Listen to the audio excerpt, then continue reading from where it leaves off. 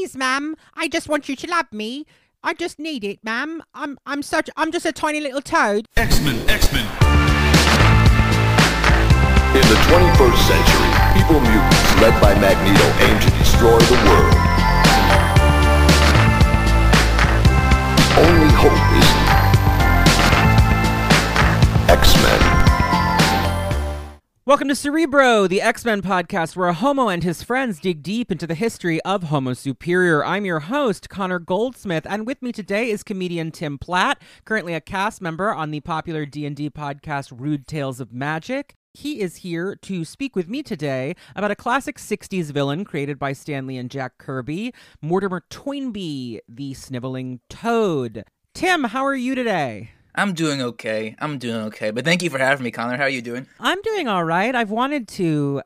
Oh, that sounds weird. I've wanted to have you for some time because for those of you who are not up on the ever-expanding Connor Goldsmith cinematic universe, Tim and I went to college together.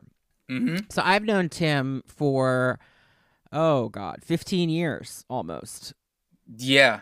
That's extremely distressing to think about. Yeah. But that is the case. Tim and I were in the same freshman dorm at Oberlin back in the day. So we go pretty far back, and one of the first things we ever talked about was the X-Men. Yeah, I do think you were one of the first as someone who was like into the X-Men for most of his life, but more specifically reading the comics in high school, you were the first person who I talked to with like, I remember being blown away because you had takes on the X-Men about the character arcs, about the characters themselves in a really thoughtful way, also in a really academic way that I hadn't experienced before. And we're like referencing writers and artists, referencing the past with these characters, referencing where they were going in a way where me and my friends were just like, yeah, these characters are cool. We love them. Right. Like, I like that guy. I like that guy. And I remember talking to you about Madeline Pryor and you having a super strong as opinion. All your listeners right. know, Yes. opinion. Right. And I remember being like, I remember having this be like, yeah, that's a great point. I can't believe someone Someone smart about cares this about this. Right. Yeah. Has thought about this so much. That is my cross to bear, and why I'm finally sort of, I guess, venting all of that into the ether that is the radio waves. But it seems that it struck a chord because the podcast is doing well. So one of the things that's been really fun is having people on, people I don't know very well, but also people who I've known for a very long time, because that, I get your approach, I think, to material generally. I know where Tim is coming at a property from, usually, I think. Yeah.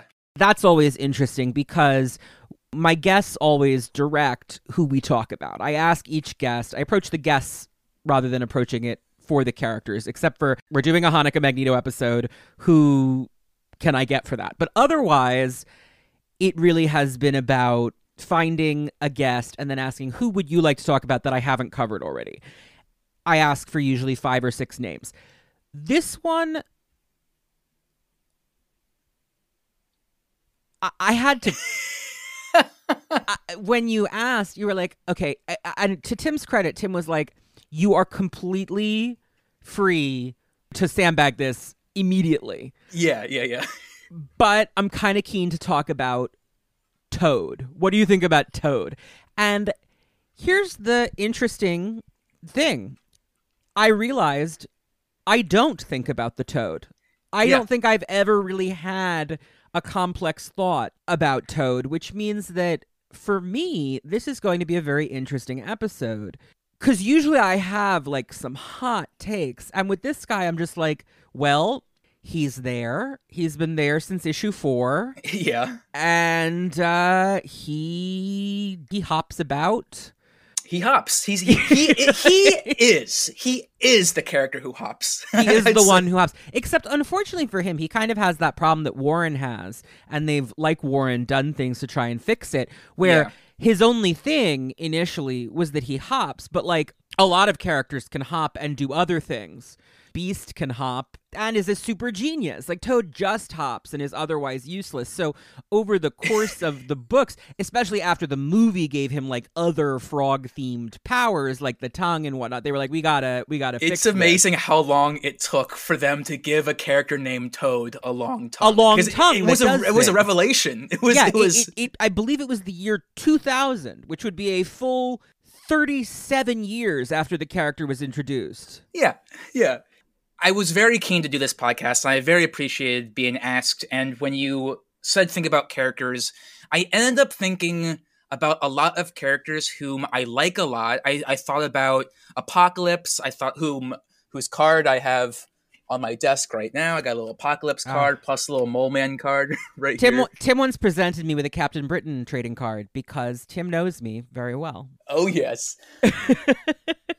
He was just like, here's a gift, and handed me one of those like Fleer Captain Britain cards from the 90s. A good friend of mine got me a box of those cards for a birthday once for $1, and I like held on to them for years. And then I just slowly realized it's dumb to hold on to these. Everyone has like one character they love, and so I just started like giving them to people because I knew people would appreciate. Yeah, it was very cute. I was like, Tim. Yeah, and this was long before I started this podcast and became known as the weird American expert on the 80s run of Captain Britain. So Tim just gets me.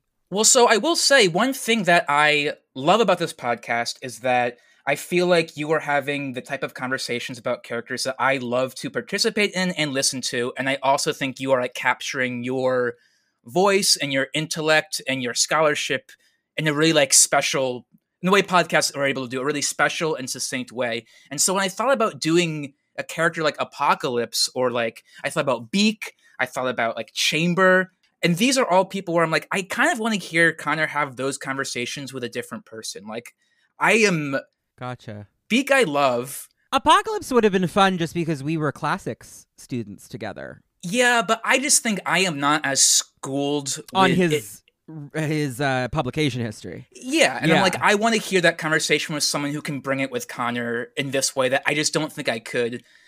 And Toad, I felt like I actually think I can bring I think I can like match Connor here. It is I, Tim Platt, the expert on Mortimer Toynbee. I'm so Toad stupid that I was back reading stuff and I was like, I forgot he was British. Yeah, he is British. Why doesn't Toad ever pop up in Excalibur? The answer is because no one cares about Toad. But you would think he would have shown up at some point because he's British. Which, like, his name is Mortimer Toynbee. That's pretty British sounding. It had never occurred to me. And you do think that, like, Toad proper, like, original Toad would find his way into Otherworld or something. Find his way. Right, like, that's when he makes sense, you know? Yeah, like, it's like how he was just with the Stranger for, like, 1,000,000 years, you know? Like, things happen to Toad.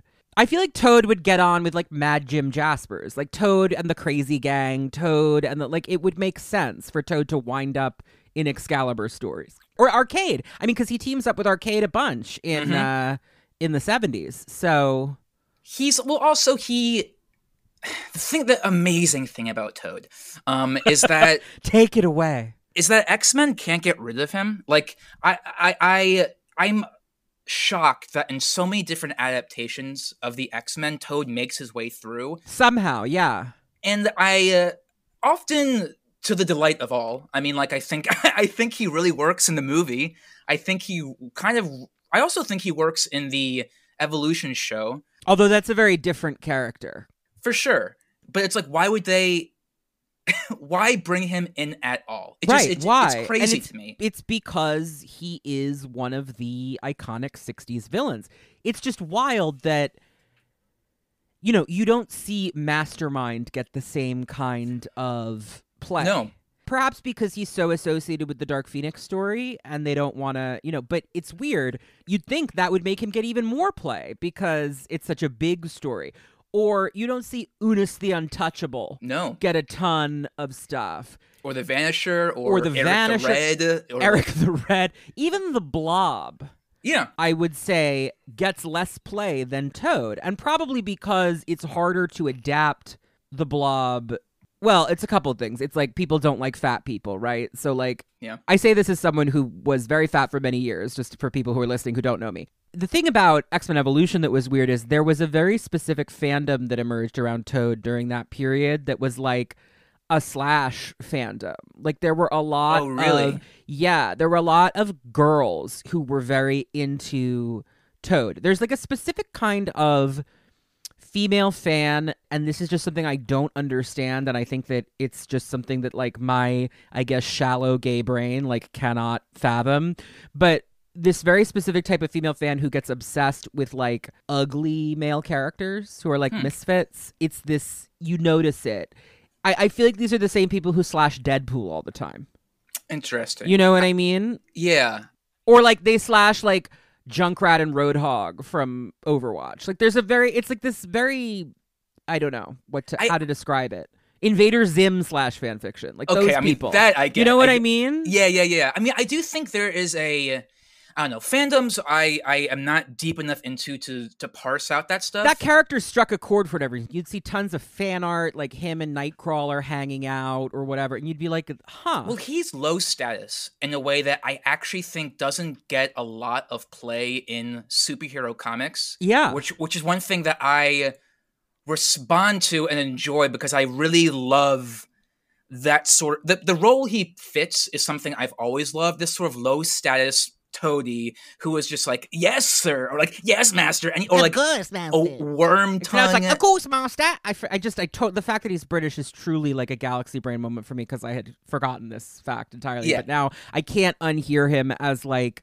Dick Van Dyke and Mary Poppins, like in my head. I mean, that's sort of what they're giving him. That's sort of like, we can talk about this later. I do want to talk about this in the Ultimate universe. Yes, he's very much of like a, oh yeah, let's go. All right there, Magneto. I think. Yeah, I have so thoroughly blocked out the Ultimate universe in so many ways that. But when we started doing this, I Googled like Ultimate Toad. I was like, oh yeah, he looks like that. It's a different look. What I was trying to get at, I guess, is just it's interesting to me that Toad in Evolution was sort of seen as like a potentially interesting misfit for romantic plots by fans, but you would never see that with the Blob. Well, I think low status people yearn. You know, they yearn, and yearning, there's something romantic about yearning, you know? And I think, like... Well, and all of those fan treatments of Evolution, I feel like, are pretty much exactly the plot that Jason Aaron gave Toad in Wolverine and the X-Men with Husk. Yes. Which we'll get to. But... We'll get to. Before we get to it, I'll say that, like, I'm glad he had, like, a plot line, because I'm interested in the Toad.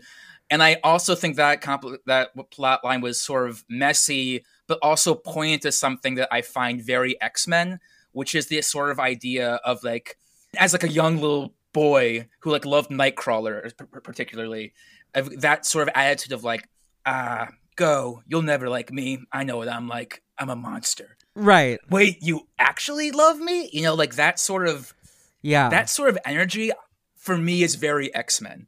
Oh, it is, for sure. I'm a freak. No one could love me. The funniest thing about Nightcrawler, of course, is that he finds a woman who doesn't care, and he's overjoyed, and they fall totally in love, and then it turns out she doesn't care because she's his sister. Yeah, it's completely nuts. It's completely... I know you... I wish that was not a part of his like love life. And like I think it's cool. I think if like that part of his life was given more stories, I'd be more into it. But as it is now, I'm just sort of like... I don't know what it does for anyone to have him in that space, especially if he's a Catholic priest. You know? He's not anymore, though. He hasn't been a priest in a while. What I like is, I was rereading actually recently, for reasons, the Nightcrawler miniseries from 2004 by Roberto Aguirre Sacasa. It's the one where he and Night Nurse have all these adventures, Christine Palmer, and like he goes back to the circus and finds out what happened to his brother Stefan and that he was possessed and like yada yada yada. Anyway, there's really funny stuff with him and Amanda in that because she pops up a couple times throughout the miniseries and he's just always like at one point he's trying to introduce her to Christine and he's like, do I call her my ex-girlfriend? Do I call her my sister? What do I do here? Yeah. And it's just but like it really faces it head on in a way that I found very funny. At one point, she's like, "So your sister Amanda," and Kurt's like, "Yeah, let's not talk about it." Yeah, yeah, You know, yeah.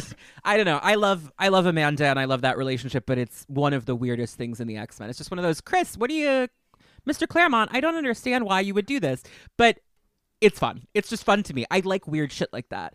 I was just saying to someone, it's similar to how like I've recently warmed up to the character of Pixie, mostly because the idea that she's Mastermind's daughter with a fairy is extremely funny to me. Yeah, I see that. Like, that character was boring to me until she got a really stupid X-Men family plot, and then like once you bring in a really stupid background plot that's very X-Men and funny, or it's like Zaladane. I mean, I just went on my whole Zaladane tangent last week. Christ. I'm now measuring character appearances in Zaladanes. A Zaladane is 12 appearances, so Toad has appeared approximately 15 and a half Zaladanes. Yeah, he doesn't deserve that. He does Yeah, not deserve I'm like, that. that's way too many Zaladanes for Toad, in my humble opinion. So your story, Tim, before we get into Toad, you've kind of been teasing at the edges of it now, but what's your history with the X-Men? How did you get into it? How did you first get into these characters? What's your origin story, as it were? Sure. So when I was a kid, there was a lot of we had a lot of old comic strip books in my house, like Bloom County and Doonesbury, and so I was really into those like old strips. And then there was also like a Fantastic Four original, like 8 issues or something like that. These like first like a Marvel Masterworks or something. It was like my dad's old thing from college. Oh, okay. And I really got into those. I was really into the Thing.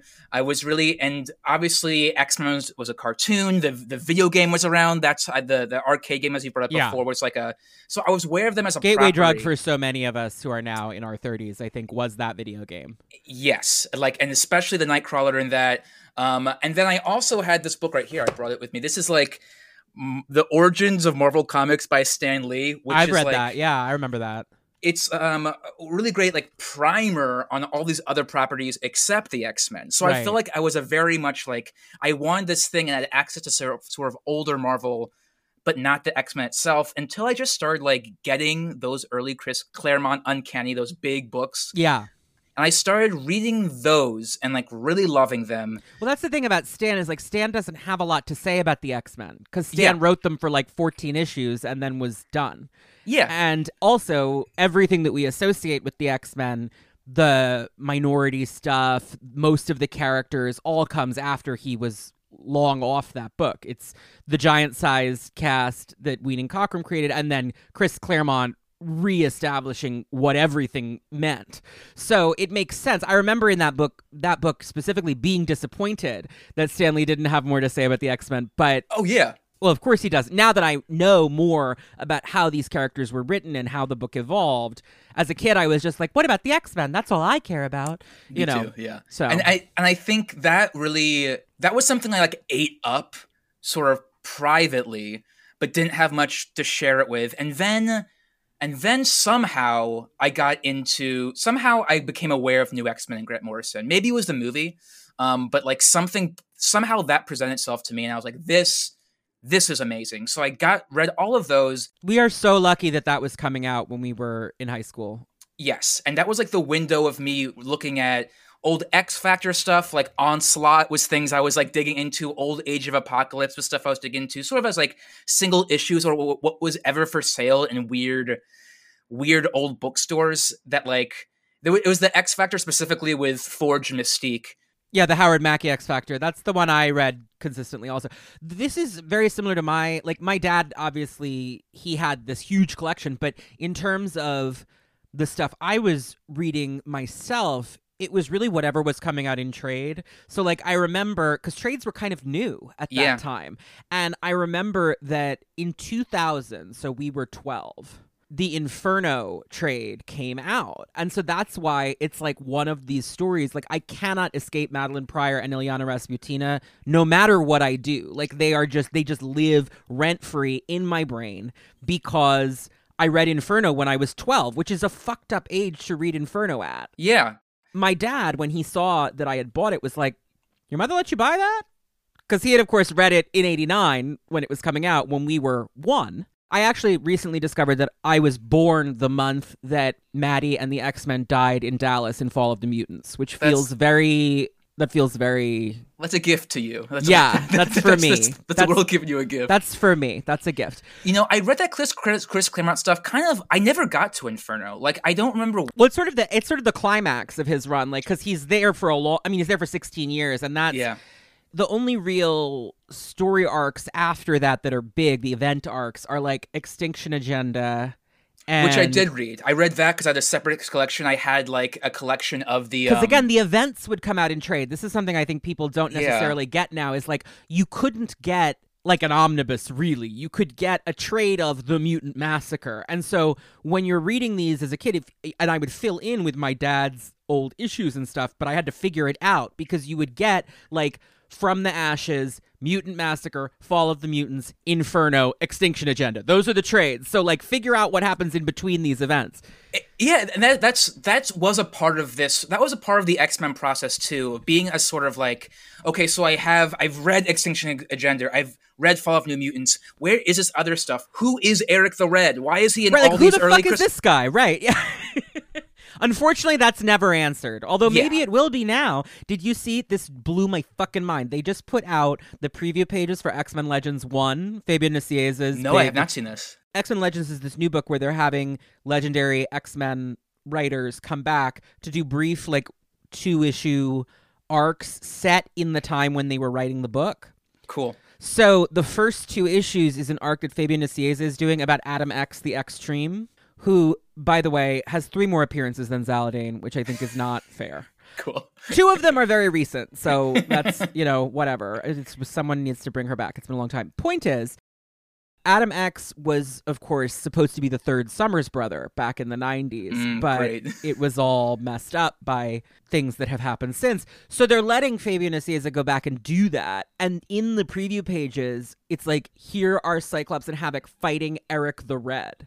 And I was like, holy shit, are we finally going to find out what this guy's deal is? Because it's been 40 years of not knowing what this guy's deal is. You know, it's one thing I really liked about the Ed Piskor X-Men project, because as someone who was reading all that stuff at that time and not having a Wikipedia or not having sort of omnibuses, but having like weird Marvel imprints of like, here's the history of these characters you meet once. It was nice to see a story that also felt like a Wikipedia page and being like, all right, this all makes sense. You can like download this information. Yeah, Tim's talking about X-Men Grand Design by Ed Piskor, which I think is interesting. I've heard the criticism that it reads a bit like a book report, which I think is somewhat true. Yeah, and that's sort of what I'm responding to. Is that I kind of like that because so much of my early X-Men experience was like reading these pieces and then having to go to like Barnes & Noble and going to like a complete guide of the Marvel characters and being like, okay, who is this character? What is the Stranger's deal? Okay. As a way of introducing people, I do think Grand Design is much more effective than, for example, the Ultimate Universe, which was a similar concept, right? It was like, let's make it all simple. You don't need to know the continuity. But it very quickly veered off into its own very confusing continuity. And then it was more confusing because you had 2 separate confusing continuities. Whereas Grand Design, it goes through the whole history. It makes some changes. It does. I, of course, am just going to have to note this. It conflates the characters of Lee Forrester and Madeline Pryor, which is an interesting choice that I understand doing. They're Cyclops' 2 post-Jean love interests, but as a Maddie head, I'm a little bit like, that's not a story that Maddie's in. That's not how that works. However, it's very Maddie sympathetic, so there's a great 2-panel moment where Scott is like, Are you Jean Grey? And you really see her like slap him in the face. That's in the original comic though. She punches him right in the jaw. Oh, really? I have to look at that panel again. Yeah, he references a lot of like original panels. Yeah, no, and that's in the original From the Ashes storyline. He finally breaks down and he's like, I have to ask, like, are you Jean Grey? And she stares at him for a moment and then like right hook punches him right across the face. Like, he goes flying, and then she runs away because she's fucking upset. And then he opens the door. It's actually a pretty famous cliffhanger page. He opens the door to try and go after her, and Dark Phoenix knocks him on his ass. Hell yeah. And it says, to be concluded. It's the second to last issue of that storyline. And of course, the Dark Phoenix of it all is Mastermind fucking with him. But the punching him across the face part happens. And to me, that's a very key Madeline Pryor moment because Jean would not have done that. Yeah. Jean would have been pissed and reacted in a different way. But Madeline gets physical. I think that the physicality of Madeline, because she didn't have powers. Okay, we're going into moments with Maddie now, and we haven't even gotten to the Toad yet, so I have to stop myself. So you were getting into the trades and whatnot, and Morrison was coming out when we were teenagers, which was amazing. And then Ultimate was too, and Ultimate was where I was like, okay, I can start from the beginning. So I got into the Ultimates for a while until exactly what you said. It pretty quickly became its own complicated inter-narrative with these different other Ultimate storylines that all I think most of the Ultimates have 2 great trades and then suddenly become and then chaos. It just gets bizarre. I think that the one that really holds up is Ultimate Spider-Man, which is why they've now brought that character to the main universe, because they were like, we're junking this entire universe, but we want to keep this one kid. Yes, but Toad, and the reason Toad came up to me when talking about this is because every time I see Toad, I'm like, I like this. I like him. I like watching him do this. I like him as this weird Magneto lackey that's very hey, master. Yeah, I mean, love you that always shit. liked Igor's. Love Igor's, yeah. And you like, in my experience of you like characters that are kind of gross or off-putting. Yeah. In the same way that I love, a bad bitch with huge hair. It's we all have our archetypal character. If I were to look at a cast of characters, which one of these characters would Tim Platt have thoughts on? It would be the weird goblin-y one. Nightcrawler being your favorite X-Man makes perfect sense because he's the heroic version of that. Give me a Salacious Crumb in Star Wars. Yeah, you love a Salacious Give me a fucking Crumb moment. what's his name? Is it Worm Tongue in Lord of the Rings? Give me these nasty freaks. Or the character that you play in your podcast. I mean, it draws on elements of that archetype. For sure. It's part of it is that when I look at these universes and I think of whenever I played pretend as a kid, it was less let's play with the toys. It's I am going to be somebody else. How can I become whatever fucking character I want to be? And when I looked at the X-Men or any plot line, even today, I'm just the heroes, the villains are all too big. I feel there's something nasty. A nasty character always pulls me towards them, especially because of the way you can play with a nasty character. Even small moves become big, so with Toad in the Ultimate Universe, they suddenly make him this character who was not really a lackey, kind of tough and cool. More of a Guy Ritchie crime movie villain, almost a thug from a British crime movie. And a legitimate friend to Cyclops. In the Ultimate Universe. Yeah. I forgot about that plot. He and Cyclops have phone calls all the time, catching up about bullshit the X-Men are doing. Well, because Cyclops goes to the Brotherhood for a minute. Yeah, Ultimate. but he stays in touch with Toad, and they talk about Lord of the Rings on the phone. And I remember that being a moment of being the idea of Toad and Cyclops being friends is something that sort of made that character suddenly so much more exciting and interesting to me. And then also how he is in Morrison's run, where he's he's still a lackey, he's still supporting Magneto's insane cause, but the way he's presented there is a little more I think at one point he says, I'm doing what I've always done, Magneto, I'm just telling you the truth. Which is not how he's been the whole time. Which is completely untrue, but right? That framing of it is exciting. My favorite moment in Planet X with him is when he is the one who wonders, was Magneto more powerful dead than alive? Yeah. What were we better off with Magneto as a symbol, as a dead man that we can put on a t-shirt, than we are with actual Magneto, who clearly is not playing with a full deck anymore? Yes. He's the character who gives voice to Morrison's question about Magneto, which I think is very interesting. Yeah. Because that is the central question of Magneto in the whole new X-Men run. And Morrison is on the side of the actual Magneto sucks. You guys just like the idea of Magneto, which I don't agree with, but it's an interesting take. It relies to me too heavily on the 60s Magneto, which I think needs to be sort of disregarded because Claremont just made him a new character.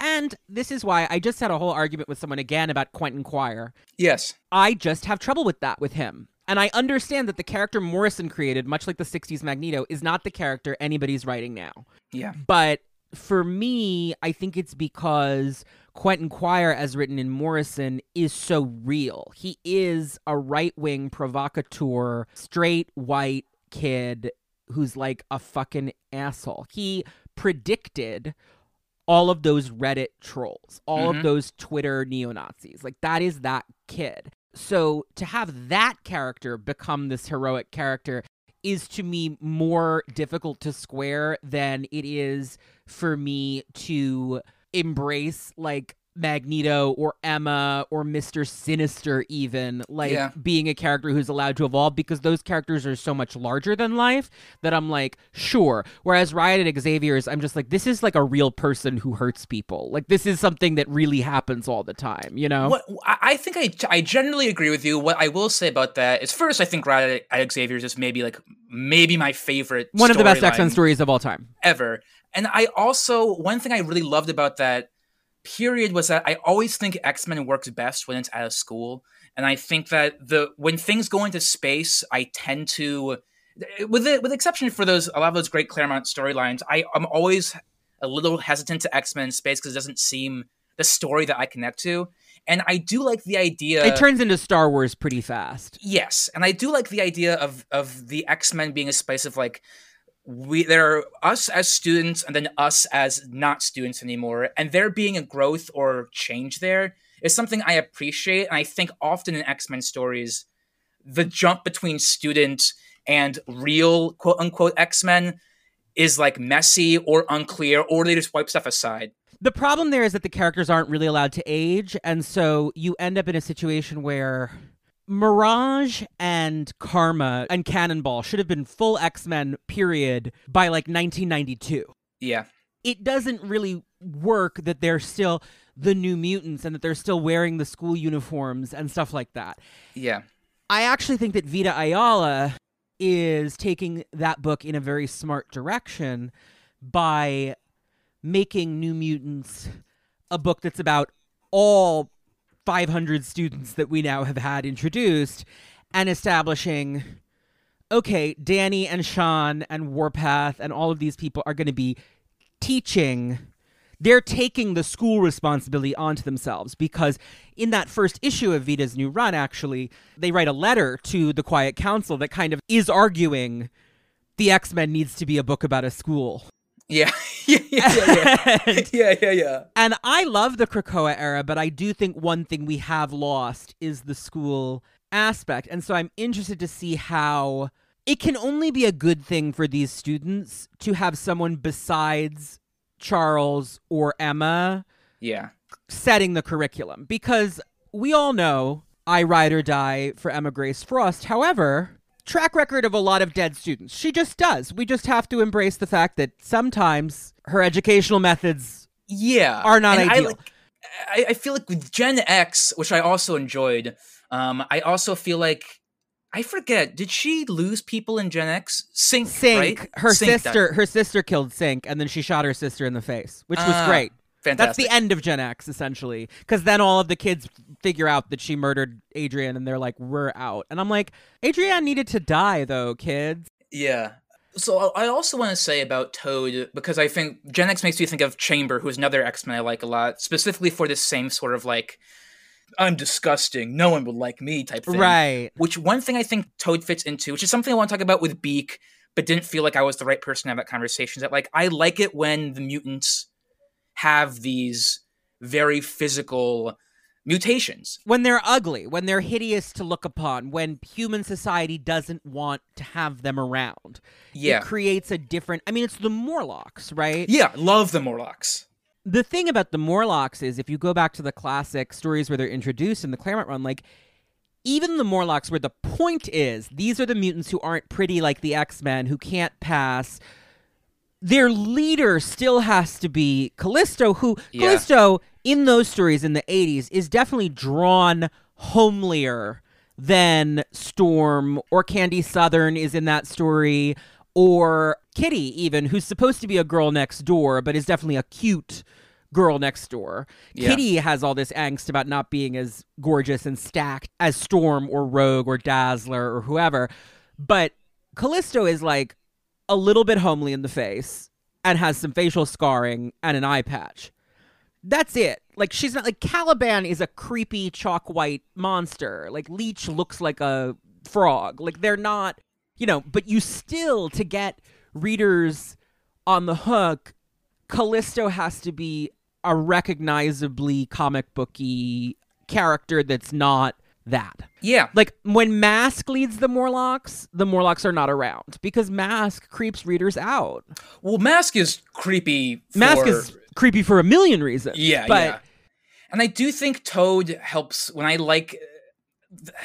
Toad also taps into that version of mutation for me, like Beak, where it's like, this guy really shouldn't be in a superhero book, right? Like, right, because this isn't what people usually want out of their superhero comics. They want idealized power fantasy men and idealized sexual fantasy women most of the time.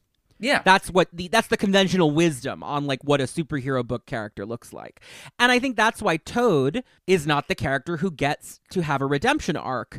It's Wanda and Pietro who are the two hot people in the Brotherhood of Evil Mutants. Yeah. Mastermind is a creepy old lech. The Blob is fat. Toad is Toad. Those characters don't get, because their exterior is not appealing in that way to the readership, their interior doesn't get the opportunity to grow, even though Toad has a much more sympathetic arc than Quicksilver ever does, particularly. Yeah, I mean, and I think it's because, for me, it always comes down to status. It's because you put Toad into, and why I think he's so well adapted, because you need to have someone who is okay listening to Magneto. You need to have someone who is okay being a less powerful villain, because you want to have some of the villains that heroes can beat up easily every single time, and you want that character to work. You need a henchman. You need a henchman, and I think the way he works as a henchman is really, I just think it's fun. I think it's cool. Like, I rarely see a use of him where I'm not like, oh, I'm cool. That was a good use. I often see, what I mean to say is, I'm never disappointed when Toad's put in the story. Like, he's in 1602 for some reason. I was like, and he works. He really works. He does. He's like a spy for the papacy or something. Everywhere. It's like he's in that. He's in he's in like some of the video games. I feel like I should try to write some other ones. He's in that fighting game, Mutant Academy, or Next Dimension, one of them, like in that series. And I remember him being this very OP character, which, if you're not a video games person, means like overpowered, like too powerful for the game. And it was funny because it's Toad and he's like wrecking Storm or whatever, and you're just sort of like, Toad should not be this good in this game. Yeah. He's the one who hops. He's not. I also think there's an interesting thing with Toad where, like, one thing I will say is that it seems like Claremont didn't want to use him, Right. He's one of the 60s characters that Claremont clearly did not have interest in. Like, he's not in Mystique's Brotherhood, notably. Yeah. And I think that's great. I love Mystique's Brotherhood. I love Freedom Force, and he would not work in that space because I do think he is tied to the way he. So I reread some of those older 60s appearances of him, and like the Magneto in those is so funny. He's ridiculous. He like has he's a cartoon character. Yeah, he's not the Magneto we know. It's like he is like all of the MF Doom recordings of Doctor Doom, like cartoon stuff. Yeah. You know what I mean? It's like that's all very Magneto. Well, he is just Doctor Doom. I mean, that's what is the weakest thing about the 60s X-Men, frankly, is that the villains are not compelling outside of the arc with the Juggernaut. Mm-hmm. Yes, that's a great story. And the concept of the Sentinels. Yes. Those are really the only 60s. And Sauron's funny, but like Sauron is not a character. Like Sauron is a fun character, but the problem that the X-Men have in the 60s is that the villains suck. Yeah. And part of that is that Magneto is just a copy of Doctor Doom who's not as much fun. Yeah. And the fact that Toad is there with him, and that type of Toad that's sort of like that, yes, Master, you're the best. I love you. I love working Magneto, with this, I love you. I know you'll take care of it. Fascist who abuses me constantly, I love it. Which is why it's fun later in the 60s when Toad gets fed up and tries to kill Magneto, which is great, because it's like he finally is like, you know what, actually... It's like Toad leans in. Like, Toad realizes, like, I don't deserve this hostile work environment. Which is why I do think now the most exciting thing for Toad to be, in my opinion, is someone who does agree with Magneto and not level. Magneto will never see him as a level person, but for him to sort of come back, he doesn't really work on his own. You know, like he doesn't really work as a leader of the Brotherhood. No, he was a leader of the Brotherhood in the Liefeld X-Force very briefly when it was like him and Blob and Pirate Avalanche and Fantasia, who they should bring back because she was fun, but it didn't work. That's a very short-lived iteration because he's not a leader. Yeah, I do think he works as a janitor, and I think like that version of him is fun. Yeah, I think it made sense for sure. But I feel like what would be most fun for him right now is to be like, how does this type of person work with someone like Magneto? I feel like that relationship was foundational, abandoned for all the fair reasons. Now we just we see it adapted for all these different reasons, because if you have a Magneto, a Toad is easily placed somewhere in these adaptations. Yeah, I think Claremont did away with Toad in part because Claremont was rewriting Magneto into a different character. And the Magneto that Claremont establishes, who is this well-intentioned bad guy who has this tragic backstory, all of the Holocaust stuff, it doesn't quite work to have this literal toady who he abuses like both emotionally and physically all the time. It just is a different dynamic that he doesn't fit into. Yeah. That's why he really disappears for the entire Claremont period. Which is why in the Morrison, where that relationship, and it is definitely a twist on, it's not, I always tell you the truth, is not what that Toad is, but no. The version of like that Magneto says awful shit to Toad, and Toad is just like... Well, because again, Morrison's drawing on those 60s stories, yeah. I hear you, sir, but like, stuff is happening, I'm telling you what's happening right there, it might be a good idea to do this. And he's like, you're an idiot, and he's like, okay. You know, like, right. that sort of... I feel like that type of character fits into an awful lot of stories. Yeah, well, what's interesting about Planet X is the Brotherhood that Morrison assembles for Magneto is clearly based on the 60s Brotherhood to some extent. So it's like Toad is there. Yeah. Esme of the Cuckoos is serving the mastermind role of like, this is a bad person who has sort of a psychic ability. And then Beak and Angel are Quicksilver and the Scarlet Witch. Yeah. These are the characters who don't really morally want to be here, and they realize that they're in over their head very quickly. It's in part because Morrison's whole premise in Planet X is Morrison doesn't buy Claremont's rewrite of the character because Morrison is invested in the 60s stories, and it's like, that's not Magneto to me. In the Magneto episode with Spencer Ackerman, we kind of went deep on that. I like Planet X a lot. I also understand completely why Marvel felt the need to retcon it immediately so that it wasn't really Magneto, because for much more of Magneto's publication history, Magneto has been the Claremont Magneto. And to a lot of people, that character is important. And so it made sense to do away with it. But I do think that it is a very deliberate callback by Morrison to the 60s stories, and that flipping Toad that way is very intentional, because it's almost saying this kind of villain isn't someone we can accept in a serious story anymore. Yeah. Yeah. And if these stories are going to be at all something we can take seriously, we need to be able to look a crazy cartoon fascist like that in the face and be like, like even Toad isn't buying it anymore. Yeah, which I think is cool. And also as like a person who likes to act and pretend to be different characters, I like that you can just dial Toad just that amount in one direction, and it feels like this is a take on Toad. You know, this is an arc, right? Yeah, which I think is cool. I think you give him like the smallest thing, and suddenly you're like, hey, did they just do a Toad story? Like hell yeah! Right, secretly in the background of this other story that was happening, we just had a Toad tale.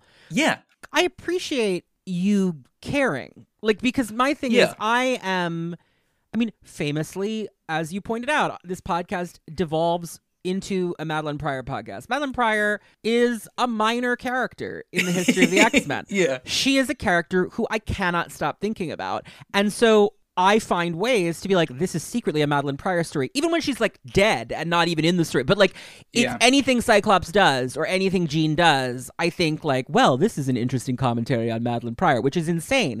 But I've always felt drawn to those characters, the characters who are in the background. To me, it's usually women I perceive as being underused or as not being allowed to meet their potential or as being dismissed by the narrative. And this is a character who's dismissed by the narrative in a different way. Yes. They're low status because they're women in a sexist genre. He's low status because he is the embodiment of low status. He's not beautiful. He's not intelligent particularly. He's not a character who has much to offer. He's not powerful. No. Which in a power fantasy like the X-Men is enormously important. If you're going to be a character who is low status in other ways, you need to be able to compensate for it by at least being able to kick a lot of ass, which he can't even do. Or have a flaming tongue. I think it also helps to have a flaming tongue. What are your thoughts on the flaming tongue? I think it's stupid. It's very stupid. I'm glad that they're just not... I think we've just not acknowledged it in a while. Yeah.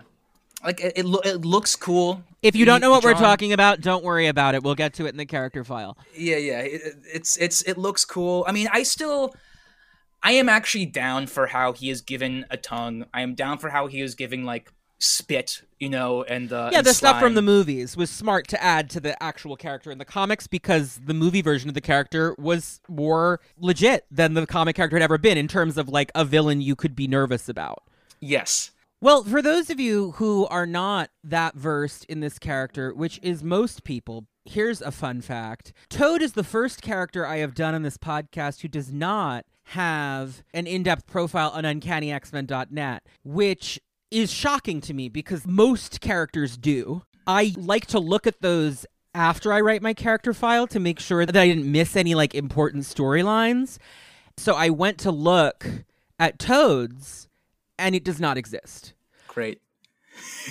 So if I forgot the important Toad storylines in this, blame UncannyX-Men.net. They fell down on the job. I'm just kidding. It's an incredible website. It's been an incredible website for 21 years. However, someone over there should write a spotlight on Toad because I wasn't able to cross-reference, which was stressful for me as someone who likes to cover all my bases. So let's segue into my attempt at a Cerebro character file on Toad. This character has a pretty linear history. It's just weird. So we'll jump into that, and then we will come right back to talk with Tim about his favorite Toad storylines. X-Men. Mortimer Toynbee, best known as the Toad, is one of the longest-running foes of the X-Men. Introduced as a founding member of the Brotherhood of Evil Mutants in March 1964's X-Men 4 by Stan Lee and Jack Kirby, he's notable primarily as the servile, sycophantic henchman of Magneto, an ugly little man with the power to jump higher and further than a normal human. In the decades since, he has mostly continued to be an ugly little man with the power to jump higher and further than a normal human. But he was significantly revamped with new powers after the Fox X-Men film franchise introduced a popular reimagining of the character. In his early appearances, Toad is, well, a toady. He relentlessly tattles on his teammates to Magneto, hoping to get rid of them and be Magneto's only true servant. He spends all his time fawning over Magneto's genius or fleeing in terror and begging Magneto for help. He has a merry sense of humor, but is terrified of Magneto's disapproval, which is nearly constant. In X-Men 11, he's captured alongside Magneto by the cosmic being called the Stranger, who abducts the two mutants for scientific study. When Magneto briefly escapes some issues later, he leaves Toad behind before being recaptured. Eventually, they break free again together, and Toad continues to serve Magneto. But he resents the earlier betrayal and begins to chafe at Magneto's abuse as they battle the X-Men as well as the Avengers, a team that now includes former Brotherhood members, Quicksilver, and the Scarlet Witch.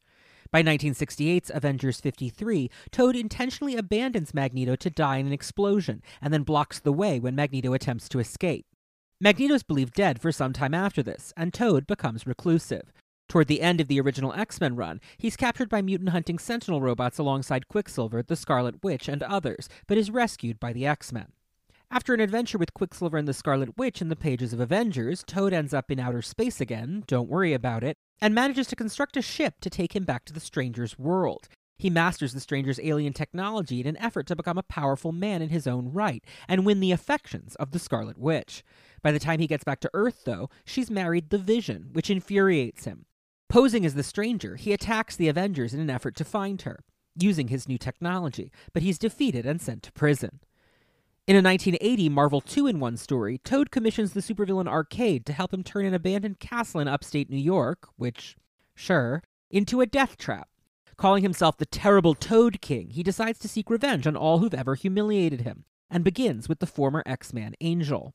Toad panics when Arcade demands payment it turns out he can't afford, and Angel takes pity on him, paying to convert the castle into a Toad-themed amusement park and allowing Toad to work off his debts. Toad returns in the pages of Amazing Spider-Man in 1985, where, he decides to kill himself. Spider-Man manages to talk him off the ledge, and Toad becomes obsessed with becoming Spider-Man's new partner, which Spider-Man is just not into conceptually. Toad hires some criminals to attack Spider-Man in an effort to create a situation Toad can rescue Spider-Man from, but it doesn't quite work out that way. He ends up forming a short-lived superhero group called the Misfits with two other weirdos, Frogman and Spider-Kid. In this story, we learn that Toad was an abandoned child already displaying his mutation from infancy and was tormented by the other children at the orphanage. While Toad plays the hero game for a little while, his obsession with the Scarlet Witch deepens. In the 1986 Vision and the Scarlet Witch miniseries by Steve Englehart, Toad uses the Stranger's stolen technology several times to try to kill the Vision, kidnap the Scarlet Witch, and force her to become his bride. In the 11th issue, after battling Spider-Man and the Vision, Toad forces his way into the Scarlet Witch's home, only to discover she is 8 months pregnant. He's disgusted by her appearance, and she defeats him easily despite her advanced pregnancy. Repulsed and no longer carrying a torch for his longtime crush, the Toad escapes. In the 90s, Toad appears in a few stories as the leader of a new brotherhood, recruiting classic X-Men villains Sauron, Pyro, and the Blob, and new villainess Fantasia. After several failed missions, this team disbands, and Toad's next major storyline is in 1996's Generation X-19, where it's revealed that Emma Frost took pity on him after his bid to join the Hellfire Club got him laughed out of the room. He's since been living in a mansion she owns in Ontario, where another mutant called the Surgeon has helped him create an army of sentient frogs and toads. He has an evil scheme, naturally, but when Emma shames him, he relents, and the frog army abandons him. In the 2001 miniseries X-Men Forever by Fabian Nicieza, Toad travels in time and ends up transformed into a new design that's more like the more popular version of Toad from the Fox X-Men movie. He gets a prehensile tongue and other new powers and becomes much more conventionally attractive. We learn that his previous deformities were due to experimentation on him as a baby by the scientists at the mysterious Black Womb Project. Don't worry about it right now. Which made his mutation unstable. The series ends in a big confrontation with the Stranger, who's been subtly manipulating mutant evolution from afar for years. It's a nice bit of story wrap-up for Toad. He later turns up on Genosha after its destruction, paying respects to Magneto, who's believed dead at that time. In the penultimate arc of Grant Morrison's New X-Men, Planet X, Toad returns to Magneto's side as the second-in-command of his new Brotherhood of Evil Mutants. This Brotherhood conquers Manhattan, but Toad is a much more confident person now, and Magneto is behaving psychopathically. Toad questions orders, and wonders if perhaps Magneto was more useful dead as a symbol than alive as an old man who's apparently lost his mind. When Magneto is killed by Wolverine, Toad flees. Shortly after this arc, a retcon establishes the Magneto of Planet X to be an imposter. The 2005 company-wide event House of M precipitates the decimation, in which the Scarlet Witch, driven to madness, depowers all but about 200 mutants in an effort to eradicate mutant kind. Toad is one of the 198 known mutants to retain his powers, and moves to the refugee camp established at the Xavier Mansion. He becomes a background character for the Utopia era of the X-Men, occasionally causing trouble for Cyclops and demanding better leadership. After the 2011 event Schism divides the remaining mutants, Toad joins Wolverine's faction in departing Utopia. He becomes the janitor at the new Jean Grey School for Higher Learning. Toad has further mutated at this point into an uglier appearance, green-skinned but otherwise more like his original look. He develops an obsession with the X-Man Paige Guthrie, codenamed Husk. Husk has the power to shed her skin and adopt new forms, and Toad begins secretly stealing her shed skins and keeping them, holding little tea parties with them. Over time, Husk's mental state deteriorates, and during the 2012 event Avengers vs. X-Men, she begins reciprocating Toad's feelings after he heroically saves one of the students, Quentin Quire. As Husk grows crazier and crazier, a side effect of a secondary mutation, Headmistress Kitty Pryde decides to remove her from the teaching staff. Choosing to resign instead of be fired, Husk quits in a fit of rage and becomes a teacher at the rival Hellfire Academy, which, don't worry about it. Toad and Quentin Quire follow Husk to the evil school, but Toad is deeply unhappy there, and eventually helps Quentin escape because he's being tortured. Husk, now fully insane, attempts to kill Toad. He rips off layer after layer after layer of her disfigured flesh, eventually revealing a normal-looking version of her with her sanity restored. He quickly discovers, however, that this restored Paige has no memory of their relationship. While Husk is welcomed back at the Jean Grey school, Wolverine fires Toad from his janitorial job due to his earlier betrayal. Husk asks Toad to meet her for coffee so she can remember what she loved about him, but he doesn't show up, leaving her devastated. Instead, he begins working for one of the evil children who ran the Hellfire Academy. Again, don't worry about it. Honestly, the resolution here was kind of confusing. He's back with the X-Men somehow by the time of Inhumans vs. X-Men, but who cares? In a 2016 story by Dennis Hallam during the all-new X-Men era, Toad has fallen into deep depression and alcoholism, and decides to kill the time-traveling teen Cyclops in an attempt to rewrite the timeline. His plan obviously does not succeed. During the Secret Empire storyline in 2017, he develops a secondary mutation that allows him to set his prehensile tongue on fire. Which, okay, why not? In the 2019 reboot House of X and Powers of 10 by Jonathan Hickman, Toad teams up with Mystique and Sabretooth to steal information about the Super Sentinel Nimrod on behalf of Charles Xavier and Magneto. The team is successful, and Toad becomes a citizen of the new sovereign mutant nation on the living island Krakoa. He's been mostly keeping to himself since then, enjoying paradise in the background, but there's no doubt we haven't seen the last of this classic X-Men character. X-Men! Well, there you have it, the most comprehensive accounting of Toad's publication history that perhaps exists anywhere, because UncannyX-Men.net does not have one. The problem with the Wikipedia and Marvel Wiki ones is that I find them... For nerd stuff, I think Wikipedia and wikis generally are just pretty unreliable, which is unfortunate. The citations are just not going to be as robust. Yeah. UncannyX-Men.net, if you aren't familiar with it, is a good website to look at for character histories. What they do, though, is very different from what I do in the sense that they present the history as the canon has it now. Right. So things are out of publication sequence because it's chronological. Right. Which means that if there are retcons, they're just incorporated into the character profile as though they were always there. So that's why I use them as a cross-reference rather than a jumping-off point, because it's just a different type of project. But if you have enjoyed the Cerebro character file on any character and you'd like to go read a pretty comprehensive accounting that incorporates all the retcons, that's a good resource. In any case, Mr. Toad has had a bit of a wild ride, one might say. Yeah. Yeah, I mean, if you look at that his comprehensive storyline, it's kind of insane and actually, like, creates a more interesting character than Toad ever is, if you took that all seriously. Yeah, often that's true. There was an incredible article by Claire Napier on Women Writing About Comics recently about Crystal from the Inhumans. Oh, and how she's an absolutely terrible person. And it made me actually enjoy Crystal in a way I never have cared about her before, because if you embrace that Crystal did all of these things and existed in all of these stories where she's truly a horrendous malignant narcissist, she becomes a very funny character. Yeah. In a way where I would actually enjoy now seeing her pop up more. Whereas previously I was just like, the Inhumans again, you know? But if they would lean into her being this dreadful celebutante of the Inhumans, that would be very funny. And Toad is a similar character where if you take all of these stories seriously as things that happen to this person, he becomes surprisingly captivating. Yeah.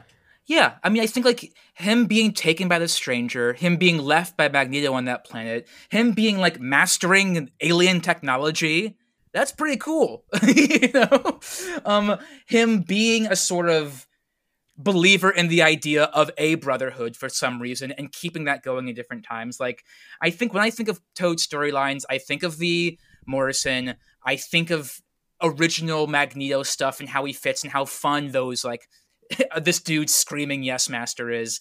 I think of also how well he does an adaptation. And so I don't want to go too deep into that stuff, but I love how he's presented in the Ultimates. I love how he was presented in 1602. I like him as an adaptable character because making a choice for him to fit in somewhere tends to be good story and design moments. Well, I think that unusually for the Fox franchise, which I think did damage to a lot of characters. Yeah. Toad is one who was almost rescued by the films because he had been so thoroughly marginalized in the comics by that point that bringing him back, and it's Ray Park, who has gone a bit off the deep end recently. Oh, has he?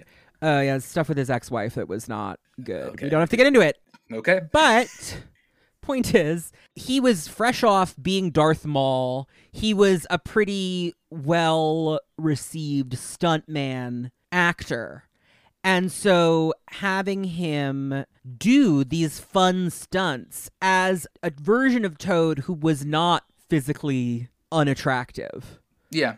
I think it did a lot to rehabilitate the character for fans.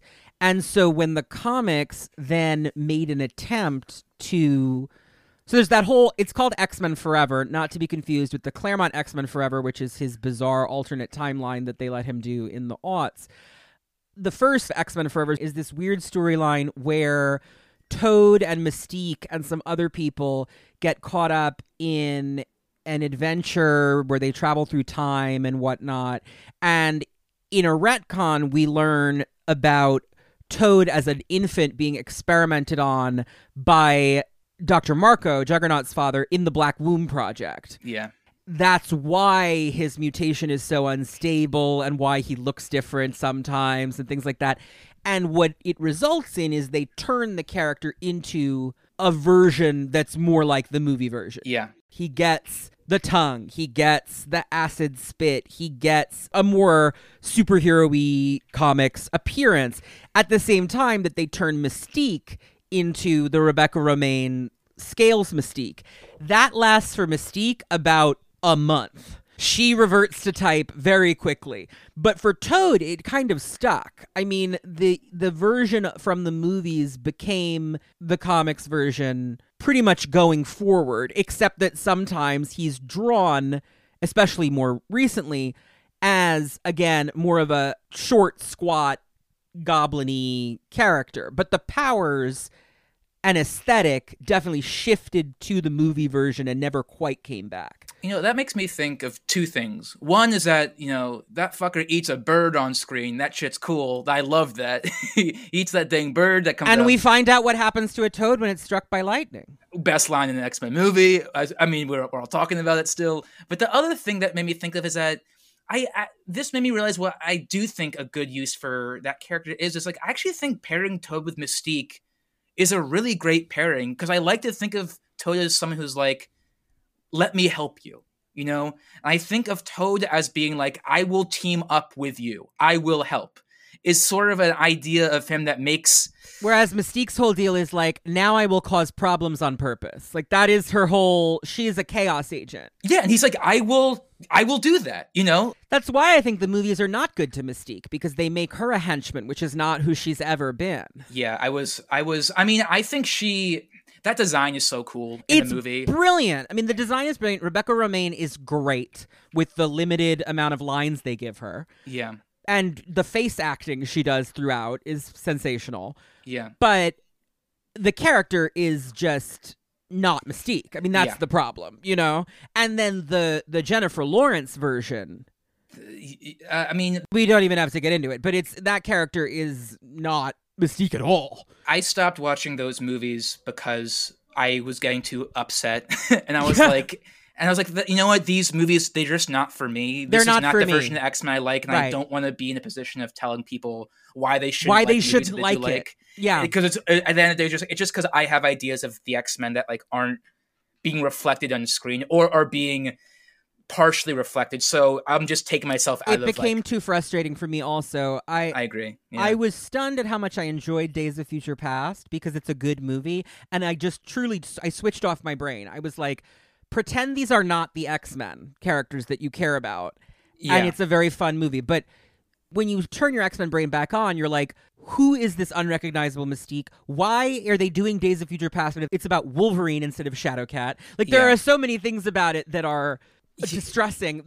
But the thing about those movies is that they brought a lot of people into the comics. Yeah. It's like the cartoon that way. I got frustrated with the cartoon sometimes. The cartoon was a lot more faithful to the comics than the movies. And I still, but you know, just because I was a nerd who had this very specific idea of these characters, the plots being changed around isn't what bothers me. Yeah. What bothers me is when the characters don't feel true to themselves. Yeah. Toad in those movies is fun because it feels like Toad well enough. It does, yeah. He's just in the first one, right? Because I think Yeah. after the Toad gets struck by lightning, we never see him again. Which I is think the great. implication is that she just fucking killed him. What a great death. Yeah, I mean, I great. do think in the back of the original trade paperback of the first New X-Men, Morrison writes their original, or presents their original pitch to Marvel. It's at the end of the omnibus, yeah. Yes. I can't remember which trade it's in, but And yeah. I always really respond to it because they say the movie's got it right. The X-Men aren't superheroes. The leather was right. The paramilitary thing is right. They are a paramilitary unit based out of a school. Framing them in that way is cool and modern. And that really stuck with me. And that's why I never really got into the Joss Whedon one, because Cyclops is immediately like, we have to go back to superheroes. You know, we've been scaring people. Yeah, it's regressive. It annoys me. I don't mind when they're in superhero costumes, but I think you do have to approach them differently. And I think that what Krakoa does is really smart. Yes. You know, even now when Scott and Jean are like, we need to have the X-Men, and that's a great beat. What the X-Men are going to represent as agents of a nation state, of a minority nation state, is very different from what a regular superhero is. And it finally, for the first time, will make them perhaps a relevant contrast to the Avengers, which has never worked before. But if the Avengers are an arm of state power, which they always have been, then for the X-Men to be an arm of mutant state power is very interesting. Yep. But I'm not sure I trust crossovers to handle that well, because they just historically never really have.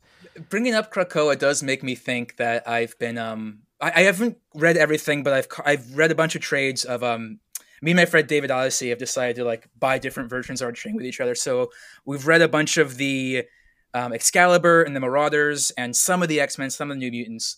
But I love Pyro in the Marauders. I think that take of Pyro is so fun. And I feel like, and also like, this dude's crazy. He's a fucking madman. He's gonna do whatever. He loves to use his powers. Good day, mate. I'm gonna set people on fire. Like that's all he does. Really, is he loves it. And he's like down, and even in Freedom Force, his relationship with Mystique, I always found very cool. Like he likes to be there. He knows why he's there. And I feel like a version of Toad who is like that in the Krakoa world would work.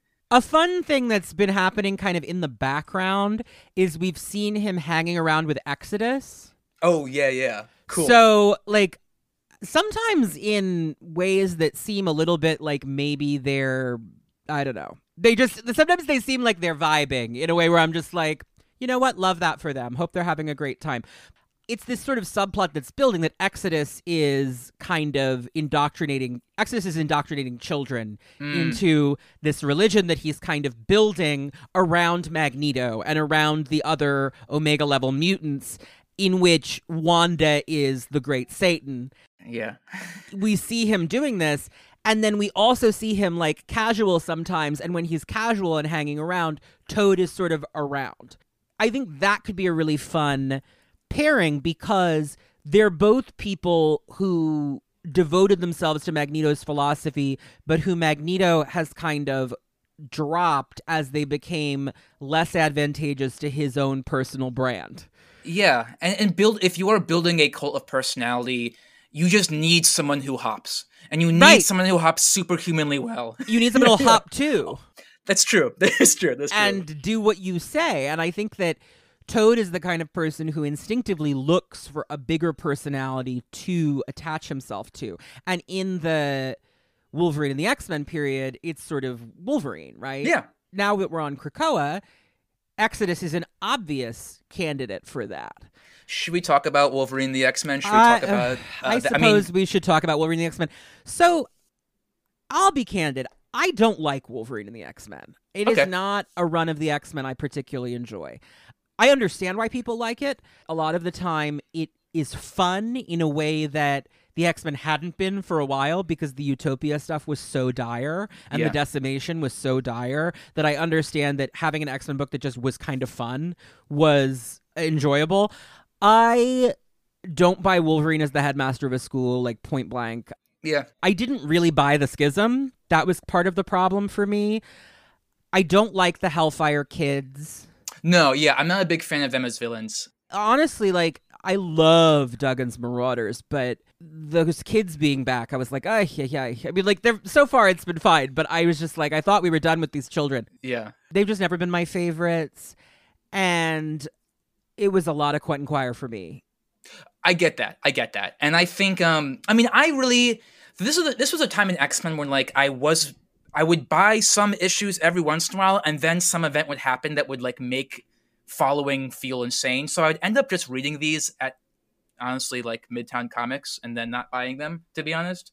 I would do a lot of that at this time, and I am glad to be back where I am buying stuff and supporting the comics. But at the time, I remember seeing that and being like, oh, this is fun. I like that it's a school. Wolverine as a headmaster is not like my favorite version of Wolverine, but it's a nice reason. Wolverine naming a school after Jean just to be rude to Scott is very funny. Yes. That's good. And the use of Kitty was smart, except for the arc where she gets impregnated by the Brood. But other than that, and I do like Husk. So this is the thing, yeah. I do like Husk in Generation X. I think those powers are really cool and are so open to being played with, which they were well in this. Well, they were played with in a way that was, I don't know, I thought was exciting. Oh gosh, who's Draco writer? Who's the Draco writer? Chuck Austin. Chuck Austin. I was reading a lot of Chuck Austin when I after like Grant Morrison. He was around at the same time, so I was reading that stuff, and her and Angel is bad, but I like that she was around. Like I always think she serves a cool function, and the pairing of them together just like. Something about it, I feel like, is an exciting pairing, and just to see that play out the way, Toad. Yeah, and I thought it played out in a way that was exciting to follow. I think was nuts. I don't need any more stories of like a princess and a little slime ball, but like that's what it was. I just want you to love me. I just need it, ma'am. I'm all right. I'm just a tiny little toad, and I need to make statues out of your shed skin and have tea parties with them, and then you should love me. Here's my thing with it. Yeah, I've never particularly cared for Husk. Yeah. I was never a Gen X person. I read it on and off, but. This is just an aesthetic difference between us, probably. But much like Toad has never really grabbed me visually, I am not a big Chris Bachalo guy. I like him. Yeah, the cartoonier stuff has never been my thing. I think Bachalo is very, very talented. It's just not my aesthetic. Yeah. Like, even when it's on a book I really love, like the Mike Carey X-Men, I'm just sort of like, this is fantastic. But it would be like, one of my favorite books ever if like Phil Jimenez drew this. You know what I mean? Yeah. Like I just have a different aesthetic. And then when Humberto Ramos takes over Gen X and it becomes even more cartoony, I just like fully check out. So it was just not my book. Husk to me also, her powers gross me out.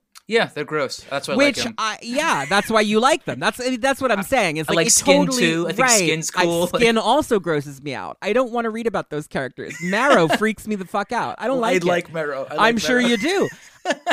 And I fully get that that's a me problem. It's like a body horror issue that I have with those characters where I'm just like, I don't want to read about this. The one thing I always said about Husk, and this was like a very monkey's paw moment for me, is I was like, the way you fix Husk, because this was after Austin, which most people would agree derailed that character pretty extensively. I was like, the way you deal with Husk is not a sexy, beautiful character. Yeah. Husk is a character where you make it funny. Like, Husk should be stressed out so her face falls off and lands in her soup. Like, Husk should be a comedy character. You can have serious storylines with her, but you should play her more the way that you play a character whose power is intrinsically funny. Because the way to make it not gross is to lean into how gross it is and make it humorous. Yeah. And so I think that's what the Wolverine and the X-Men, Jason Aaron Husk, was supposed to do. And it's what I had always wanted them to do with her. Like I said, it was a monkey's paw moment for me because if it was just her powers have become uncontrollable and so we're doing gross Cronenberg body horror stuff, that I would think is great. My issue with it is that they paired it by having her go crazy. Yeah. Which is just never my favorite beat for a female character. And in this case was done in a way that I found to be shallow. Yeah. I mean, I think that's definitely true. And when looking at some of that stuff recently, seeing how much of that is this sort of I connect to as a sort of very little boy. I'm gross, and you gave me a chance, and I'm gonna do the noble thing and say you're actually too good for me. Like that sort of whole behavior is very it's a little nasty. It's a little toxic. Right. To be It honest. has a little bit of there's a very I think that it's a very good storyline for Toad. I don't think it's a good storyline for Husk. Yeah. And I am generally resistant to storylines where I feel like a female character is getting junked in the service of a male character, which is what it felt like for me with her. It was pointed out to me. I mean, last week when Corey McCreary and I were thinking about, the prompt was like, who should be the therapist on Krakoa? And Corey suggested Husk, and I was like, Husk is a mess. I would never trust. And people pointed out on Twitter and whatnot, Husk is pursuing a PhD in psychology. Husk became the guidance counselor at the school after the arc with Toad, after they figured out what was wrong with her. I understand that. And I do get that that's something people have tried to do with the character. The problem is, I think that Wolverine and the X-Men did so much damage to that character that it's hard for me to buy. The idea that she's become a therapist is it's almost a joke. Yeah. The way it's presented. It's like, I want to help people so that no one goes crazy from their powers the way that I did. Great plan. I haven't seen it. I mean, in the Strange NX, they treat it more seriously. I think that's because Christina Strain is a woman who looked at Husk and obviously had affection for Generation X as a book since she was writing a new volume of Generation X, and looked at what had happened with Husk and was like, this is a sexist storyline, and tried to salvage it a little bit. Yeah. But I think that there's a lot more work that needs to be done with that character, and I think that overall the storyline was extraordinarily damaging to her. And at the time, I didn't super care because, again, it's not a character I was that invested in, but it was one of the things... I didn't care on a personal level of they're doing something to my faves. But I cared on the level of... It felt to me like the worst excesses of Joss Whedon. Sure. Yeah. Where the Xander-type character... Yeah. is obsessed with this unattainable, beautiful girl, and her storyline is sublimated to that nerd misfit character. Exactly. It happens. Exactly. It's Xander. Topher in Dollhouse is probably the ultimate evolution of that. And that character at least was a little more interesting. I mean, Dollhouse is a mess, but there was a lot of interesting character work done on that show because the actors were so talented. I mean, I think you're exactly right. And I think it turned me off in that way because I think I just was sort of like, I've seen this storyline play out, and I think it's always disastrous to the female character. It felt to me like, and this is perhaps because I've just never cared that much about Toad, I was like, I don't even care about Husk, but I can't believe you're doing this to Husk to prop up Toad of all characters. Yeah, I think that's very true. I'm watching Buffy for the first time right now. I'm in season 2. Fascinating, because I don't think it's aged well. That show is like one of the most influential things of my adolescence, and I think Angel has held up really well. I find Buffy, I mean, you remember in college, I taught a course on Buffy. Yes, you did. That show, I've seen it like 20 times. I think that the politics of it have aged poorly. Yes, in a lot of doubt. ways. I mean, there's and Xander in particular is like He's this. aged the worst of all the characters. Yeah. And I find it very fascinating because it was this type of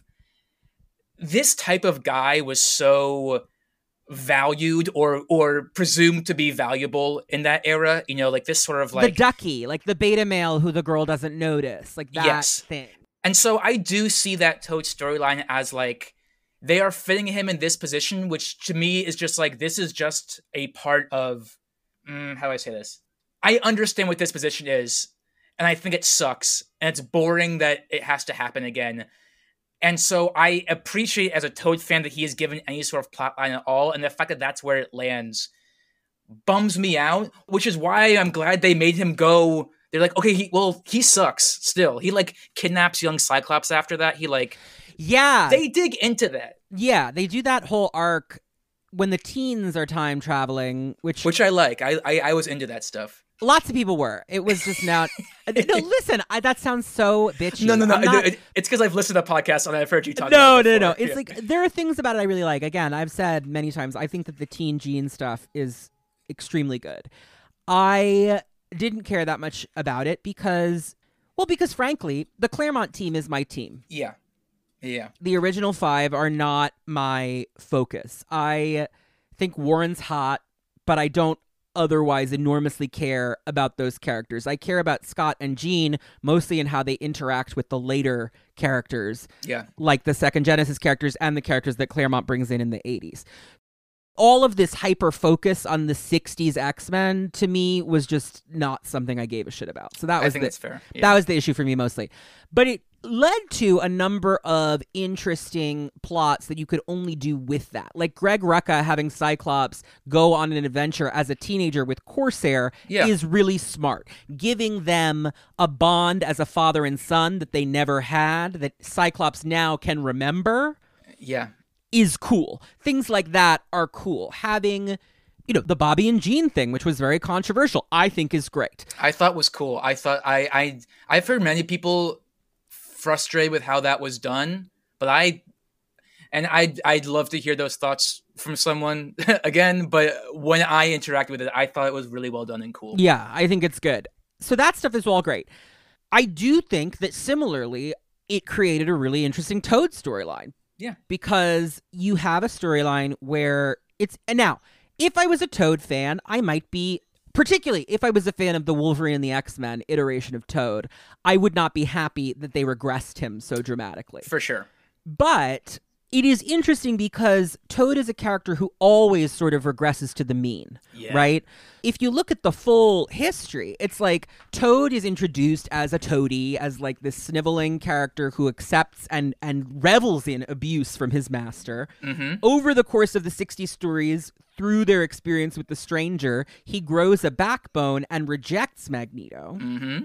But then when we meet him in the 70s, he's suicidal because he doesn't have anyone leading him and doesn't know what to do with his life and feels like he's useless. Mm-hmm. Then he spends most of his time stalking the Scarlet Witch. Yes. Which is a through line from the 60s when both he and Mastermind were leching on the Scarlet Witch a lot, and Pietro always had to be like, stop leching on my sister, you gross freaks. Yeah. Absolutely vile. But where Mastermind Mastermind's a rapist. Mastermind is a bad dude. I think I first heard you say that, and maybe it was a Jean Grey episode, and I honestly had never even thought about it like that before, and it really opened my eyes about that character and realizing, oh, yeah, obviously, because it's there, but you're not supposed to think that deeply about it. Yeah. But it's there. Yeah. And it's there from the beginning because he's always he makes himself more handsome with his illusions. Mm-hmm. And he is always saying disgusting things about the Scarlet Witch, from the jump. And she is uncomfortable being in a room with him. Yeah. I think the reason that it's not as obvious as Dr. Psycho, the Wonder Woman villain, or as Mesmero, who is the other character in X-Men who's just a rapist, is because Mastermind has been used sparingly since the Dark Phoenix saga, because Jean overloading his mind in that story is such an iconic moment that I think people are hesitant to bring him back. Yeah. And then they introduced his daughters in the aughts, the Ladies Mastermind, and they've mostly just been used since. He's on the cover of an upcoming issue of Hellions, though. So really? I am fascinated to see what Zeb Wells will do with that character, because I think Zeb is perhaps the most skilled writer alive today when it comes to taking weird D-list characters and giving them a context that makes them fascinating. So I'm interested in that. But yeah, Mastermind represents a real sexual threat.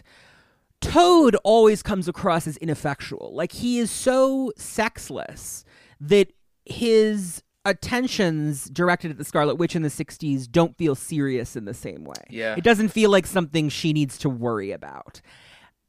In the 70s, they kick it into gear. He becomes an active stalker, and by this point, she and Quicksilver are very well-established members of the Avengers, and she and the Vision are married.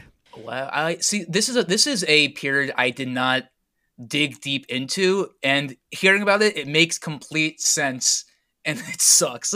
I mean, this is the 70s into the 80s because like Vision and the Scarlet Witch, all of that stuff. This makes me feel like when I return to like sort of the Wolfman Beast, like Beast Boy as a character has always been like an interesting character to me in adaptations, and returning to the Wolfman stuff, hearing how he is like verbally objectifying and verbally assaulting all of the female members of his team constantly, at every moment. yeah. And it's this thing that I feel like I am seeing more and more returning to some of the stuff that I liked a lot as a kid, being like, these little boys are being so bad, and they are always given a frame of like ineffectual. Boys like, will be boys because Beast Boy would never do anything. Like Toad can't do anything. Beast Boy would never do anything to hurt those girls, so it's fine that he says these things about them all the time. Yeah. And stop being funny, Beast Boy. You know, like one of the things I love most about the Jean and Bobby thing, where Jean is like, "Bobby, you're gay," is that what triggers her to do it is that he's objectifying magic. Yeah. He's talking about how hot their professor is. Like, oh, our professor's like such a hot piece of ass. And she's just like, Bobby, can you come over here for a second? We need to have a conversation. Yeah. She's just like, what are you doing? Because I wasn't telepathic before, so I didn't realize this until now. But like, you're gay. So like, stop objectifying women to overcompensate for your anxiety about being gay. That's fucked up.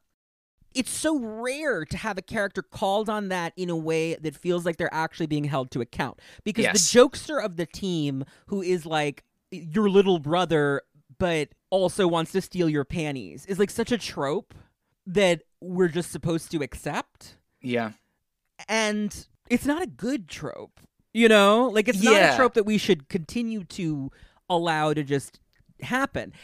My favorite thing about the way the Scarlet Witch plot goes is that finally he like breaks in to do whatever it is he plans to do, which is unclear. I don't think he knows either, because like his mentality is so childish that I don't think he quite has a plan. But he sees that she's 8 months pregnant. Oh, really? And he's like, oh my God, you're disgusting. Really? That's how it... Yes. That sucks. He's like, oh my God, you're hideous, and like never talks about her again.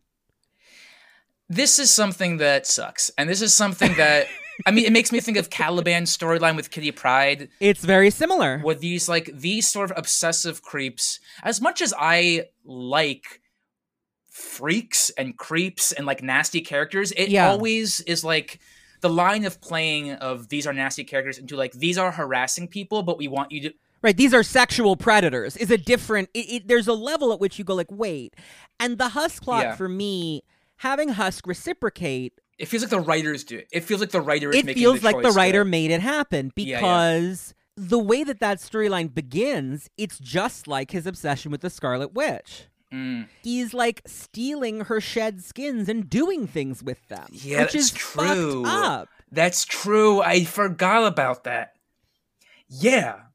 That's okay. So I may have to like caveat some stuff I said before because I forgot about that. I went and looked back at it in advance of this episode because I was like, I need to remember exactly why I hated this. Yeah. It's not that their relationship doesn't have sweet elements to it, and it's not that like it doesn't, because by the end of it, he has grown a lot as a character. I just think that her character was so completely compromised to do that. And again, it's a character I don't even care about, but the gender politics of it just really set my teeth on edge. Yeah, I would love to strip Toad of any romantic and sexualized plotline and just make him a dude who wants to help. And that's my Toad.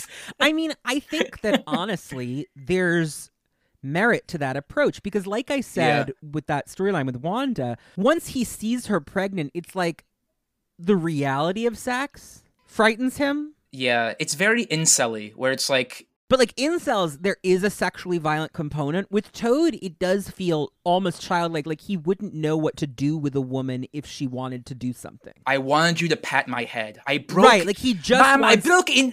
I don't know what voice I'm doing here, but... Mom, I broke into... This is my Toad. Mom, I broke into Avengers headquarters because I want a pat on the head. That's my Toad. Yeah, I mean... I even think it would be interesting to...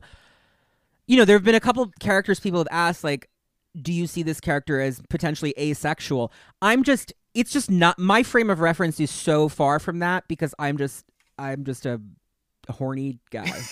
I just think about sex a lot. So it's not my like, initial, that's why do you think I'm so into the Claremont X-Men? Because everything that happens in that book is just like weird sexual politics.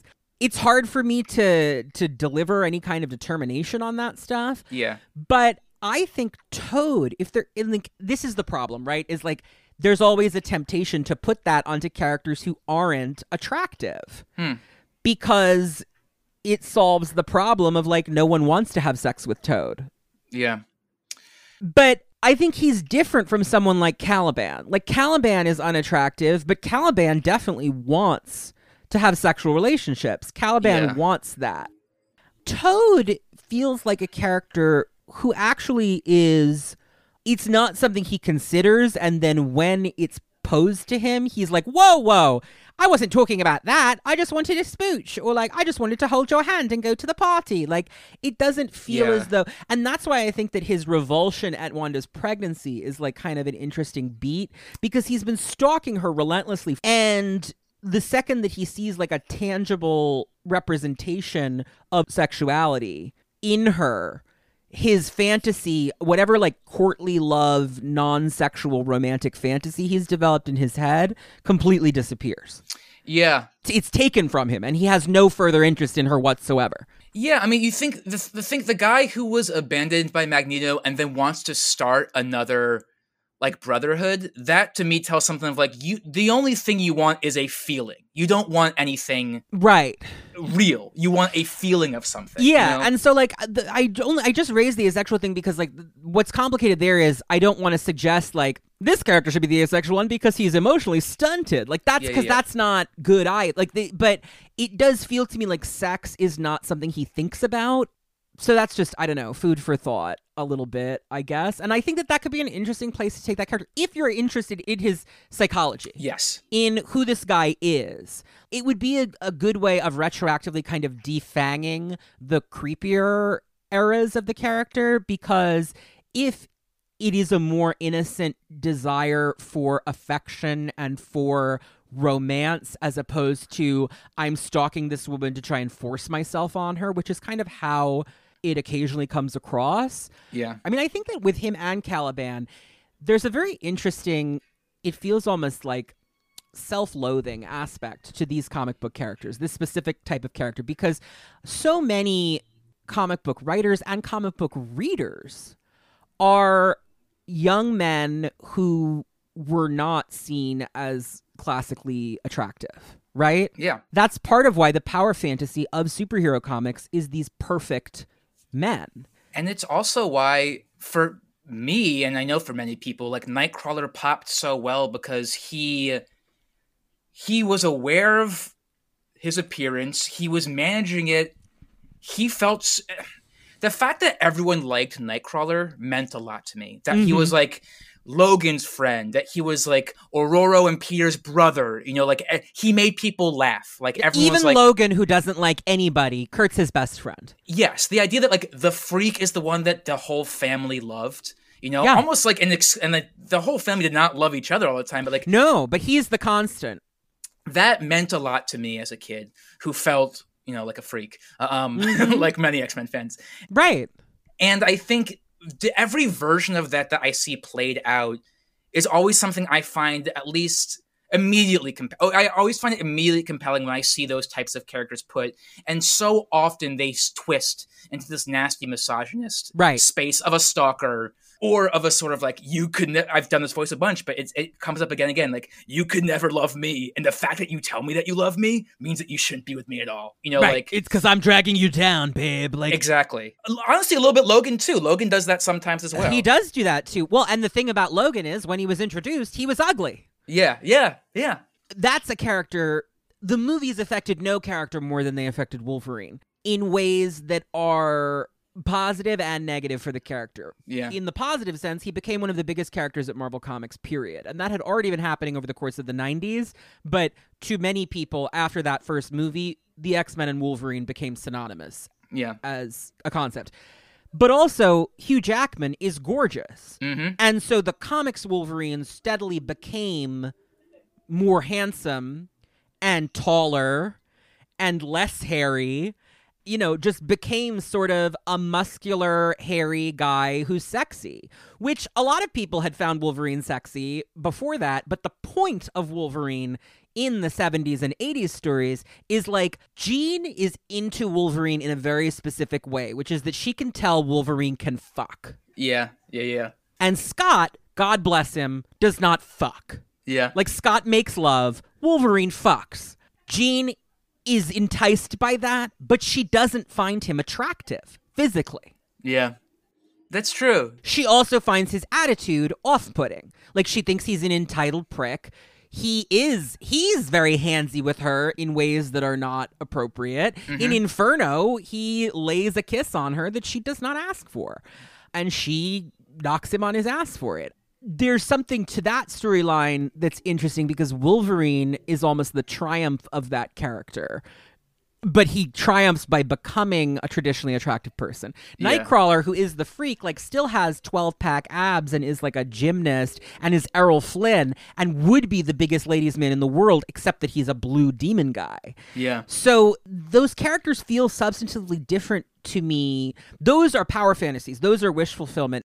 Characters like Toad and Caliban, that's how almost the misfit reader or writer, straight male reader or writer, sees himself. Yes, I in a negative way. No, I agree with that. I think look, I'm a straight cis man, and so speaking of this, that's why I like talking to you about this. This is a flat scan issue. Well, because I do think it's like a straight thing. This sort of like that's not fair to say. That's something I connect to as a straight man who grew up, in the culture that we grew up with, being like, there's good guys and then there's bad guys, and if I can't be a good guy, then there's something like. Then I gotta find my way in, And if my way in is to like, can you pity me that I'm not a good guy? If that's an impulse. That is a very real impulse. It's a very toxic impulse. It's the Xander. Yeah, exactly. It's the Xander. The nice guy. It's like, it's been talked to death at this point, but when people first started analyzing that phenomenon, I want to say like in the aughts-ish, it was pretty revelatory because for so long that was seen as a virtuous characteristic, like the idea of I'll just show her that I'm the good. It's Archie and Reggie. It goes back all the way. Can you pity me into being hot? Like, can I? Yeah. Through my power of pity, can I get you to see me as a version? Can I break you down into finding me attractive by being nice? Yeah. Oh yeah. This is a or by being funny. Mm-hmm. All these are techniques. I mean, these are techniques of trying to get attention, which I definitely get. Well, and one of the things, like, not to turn this into Connor Psychoanalyzes His Friends podcast. Go for it. One of the things that I think has been most gratifying about knowing you for 15 years now, which is longer than I've known a lot of people. Yeah. I remember when you were a very insecure or nervous 18-year-old, you know? And yeah. I got to watch you, not that we were ever like, best friends who spent all our time together, but you found comedy. Mm-hmm. You found an outlet. You found a creative outlet that you were good at. Yeah. You found women who found you attractive for who you were and not for whatever front you felt the need to put up, Mm-hmm. I've seen you blossom in that way. I think that the guy you are now, I mean, I wouldn't have you on the podcast if I thought you were that kind of guy. You know what I mean? But I think in part, listen, you're a straight white man who chose to go to Oberlin. I mean, there's a very specific... Oh, yeah. And I do think... So I think that you're conscious of this stuff and you have taken steps to grow as a person in ways that are productive. And part of what's frustrating about characters like Toad, because of the nature of comic books, they are frozen to some extent because you're always going to have a writer who wants to regress them to a place before the character growth. And sometimes, even when the character does grow, it's in a story like Wolverine and the X-Men where by the end you're like, did he learn something or is he just doing the nice guy thing still for pity? Like, what is he actually doing? I think three things. First of all, I appreciate there's a lot that. there, Thank so you. feel free, unpack. No, I hear that and I appreciate that, and I do agree with that. I do think if Toad went to Oberlin, he would be in a social situation where he would have to be forced to self-examine a little bit, right? Yeah. Yeah, and I do think there's, everyone. We knew each other in a freshman dorm, which is a very charged. Listen, space. I was an unbearable 18-year-old, so I'm not trying to listen. Anybody who enjoys this podcast and finds me to be a fun person to talk to, let me tell you, as an 18-year-old, I mean, I was fun to talk to because I would put on our friend Elena. Oh yes, yeah. Our friend Elena Gambino, who is a brilliant professor at Rutgers, who is just a genius and who will never listen to this podcast, but shout outs to Elena Gambino. No relation to the Gambino crime family. She used to call it Top Hat and Monocle Connor, which was like there would be a moment where there would be enough people in the room, because she was my best friend in college, and there would be enough people in the room suddenly where she was like, you turn off and this person who is performing turns on. And one of the harder things about this podcast for me has been resisting the impulse to like do that, because I literally have an audience here. Yeah, I mean, I get this, and I feel like to talk about Toad and comics and myself and masculinity and growing up, to try to like bring that all into one space, I feel like one thing I love about the X-Men, one thing I love about performing, one thing I love about comedy is that I've always wanted to play pretend. I've always wanted to not be myself and to get out of my body and to be something else, and hopefully something exciting, and reading X-Men as a kid was a way of accessing that desire to be seen and desire to be seen with something special and like spectacular, and with mutant powers, like something that's just you. It may not be perfect, but that thing is just you and only you can do it. And then being a young boy who like tried to find the thing that could get the attention that was special through playing music or being loud or being whatever type of thing you can imagine a teenager being, at that time. That stuff is like incomplete and not you. It's pushing yourself forward. And I do think there's this masculine idea of like, I can't be soft, or I can't be weird in a certain way, or I can't be something. There's always this idea you can't be something or that you should be something else, right? And I think that like one thing, and being at a space like Oberlin, not to shout out this fucking college.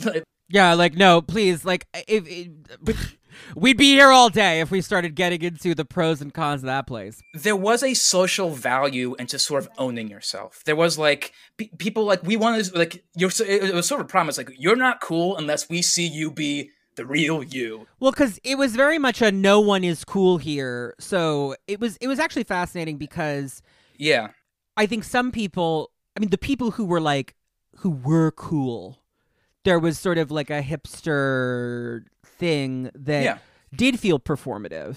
Mm-hmm. I think that was always my anxiety, was I was like, I'm not fashionable like that. I'm not aloof enough to like be cool at these parties. I'm just gonna like chain cigs outside and tell jokes and like be like, whatever. I think that outside of that sort of cool factor that was like artists being cool, most of it was none of us were cool. Yeah. None of us were cool when we were in high school. Even if we were popular like theater kids or whatever, we were still like called a faggot in the hallways. Like, or we were the ugly kid or whatever. We were the fat kid. There was very much of that to it. And that, I think, enabled people in that environment to examine who they were and to be honest about that with other people. And honestly, I think that's what Xavier's school is for these characters, right? Yeah.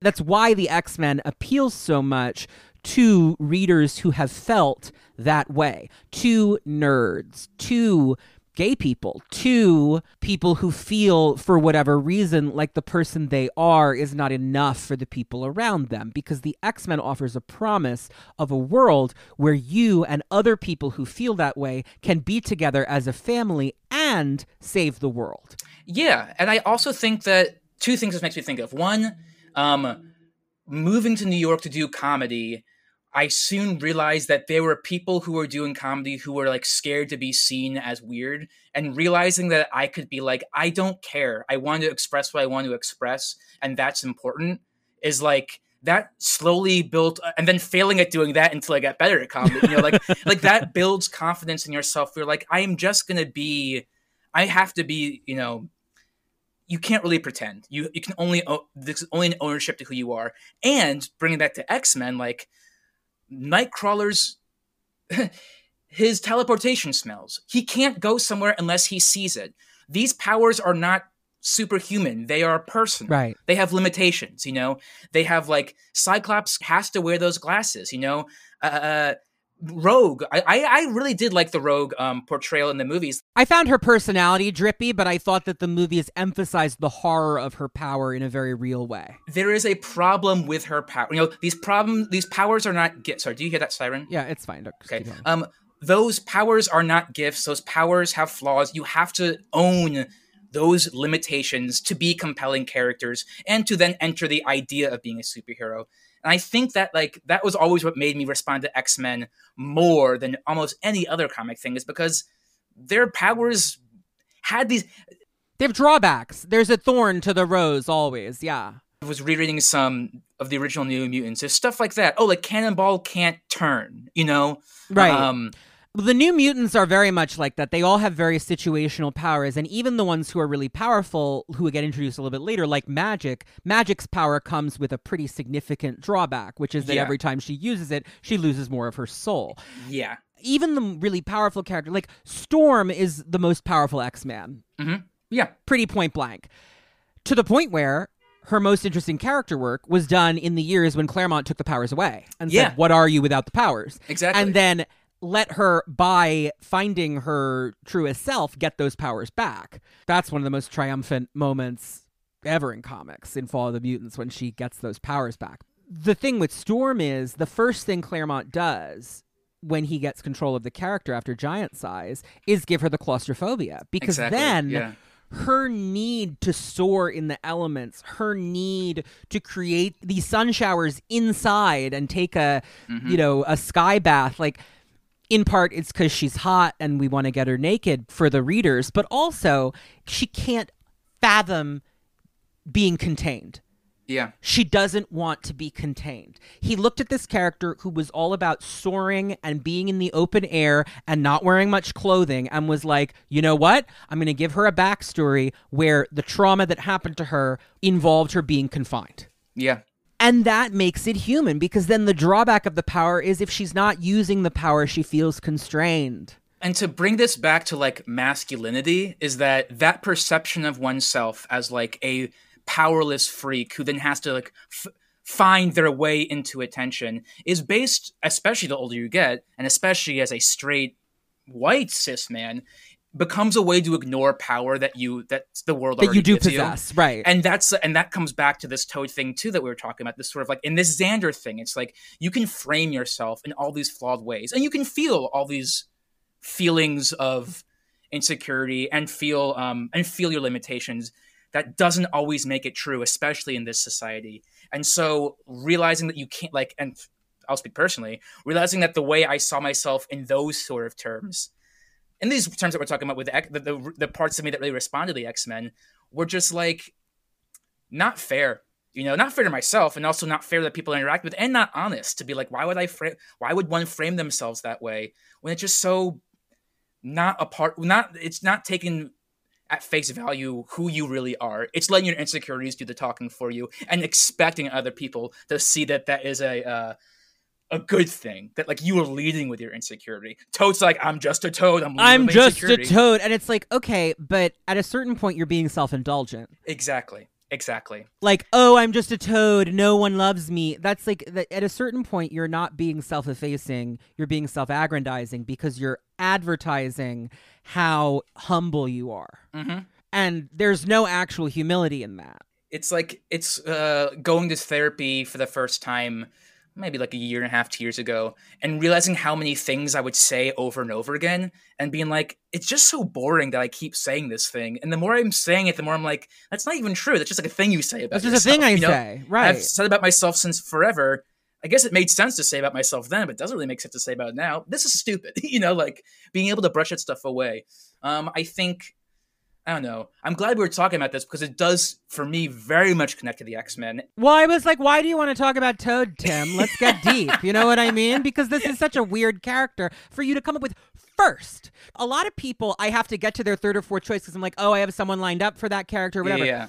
You were just like, Toad. I'm like, no one has claimed Toad. Well, we are good to go. Part of it I knew, like I said, like Apocalypse. But that's a little bit fake. Yeah. Self-effacing, isn't it? That's You're true. like, I don't feel, you're saying you didn't feel like you were the right person to have the conversation with me about Apocalypse. Because you're just a Toad, Tim. Fuck. Yeah, Shit. Gotcha. Oh my God. Gotcha. We got to a real Nailed arc you. here. We really got to an arc here. Wow. Yeah. Yeah. This is some like narrative. This is some shit right here. I mean, to be honest though about that, I just feel like there's people who've read more Apocalypse. No. I know. I'm just fucking with you. But I think, But a little bit not fucking with you. But It's I think funny. I think It's you're just right. food for thought. But Something to consider. I think you're right in that, like, I've, especially in like my character in Rude Tales of Magic and the many characters I play, I find a lot of joy in returning to that space. I find a lot of comfort in returning to that space. I find a lot of flexibility in returning to that space, and an understanding that, like, oh, I understand this and I know the way that I want to play with it to make it exciting and interesting and not the same thing. Do you know what I mean? Mm-hmm. It's like finding your place of power. Well, that sort of goes back to what we were saying before too. This is great. This is good. This is good. I'm enjoying this very much. Why don't we start with reader questions? Let's do it. Jonah Reese McCarty writes, Hello, Connor. I hope you're doing well. My name is Jonah, Flat Scan fan. Been really enjoying the show. Keep up the good work. Super excited that you are doing an episode on my favorite nasty mutant, Toad. Hell yeah. He's probably the first mutant character I became obsessed with. The 2000 X-Men film was my first exposure to the X-Men. I know. But as a kid, I thought Toad was just the coolest. That movie got me interested in the X-Men and comics in general. Since then, I've been a big fan of Toad in all his iterations. I know you don't need my whole story, but I'm just excited. I have a few questions for you and Mr. Platt. Hopefully one or two might interest you. On Krakoa, all mutants have been given a second chance in the new status quo. Is Mortimer more likely to finally self-actualize, or is he inherently prone to self-sabotage? Is there any reconciliation to be had between him and Eric? And what elements of the Silver Age version of the character should be reintroduced to the modern take on Toad? What elements shouldn't? Thanks for your time. I look forward to the episode. So those are all interesting questions. Yeah. I mean, I first will say, I think we said it before, but I think Toad and Mystique is exciting to me. I liked that they were paired together in House of X. Yeah, Yes. I thought that he was on her team with Sabretooth. I was like, that's a good dynamic that they should tease out more. Like I said, I think that the Exodus hints that he's hanging out with Exodus, that could become something interesting. He hasn't been super foregrounded in this era, though, so it's mostly theoretical. Yeah, I mean, I do, because of the Ultimate stuff, I think the idea of a Toad and Cyclops being friends just, like, excites me and I think is cool. I don't see him with Apocalypse. I don't really see him on the team. I see him... I'm trying to think about other people who would work without being, like, a creepy thing. I mean, I do think him and Magneto, in terms of what should be back from the 60s, and I think him and Magneto, I think re-strengthening whatever that thing is can only be exciting to both characters, to, like, possibly Toad's benefit and maybe to Magneto's chagrin. You know, the fact that he ever needed someone like Toad says a lot about this freak, you know? Yeah, I think it would be interesting to bring Toad into Sword. Because a little bit of what we're talking about here, Al Ewing is sort of doing with Magneto in Sword with the character of Peepers and the characters of Cortez and Frenzy. There's a lot of analysis in Sword. Have you read Sword yet, by the way? No, you I should. have not. You would really like it, I think. Although it's mutants in space, but I think it's grounded in a way that works. That's cool. But the characters who are in leadership positions in that organization, 3 of them are former lackeys of Magneto.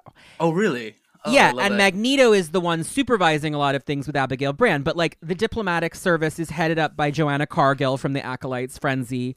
Cortez is heading up one of the departments, and Peepers, who is a Toad-like character from back in the day, is also heading things up. And seeing Magneto interact with these people who have grown beyond their henchman roles and how he regards each of them very differently has been interesting. So while Toad might not make sense as a character like literally on the Sword Station, it would be interesting to see, I think, Ewing's Magneto interact with Toad in a storyline of some kind, because it's clear that at the very least, this Magneto is thinking about the people who he lured into his cult of personality when he was that guy.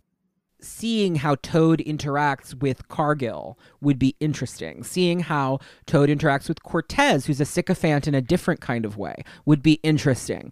Because Toad's sycophant persona was genuine. Yeah. Cortez is a sycophant in a false way. He's just flattering Magneto.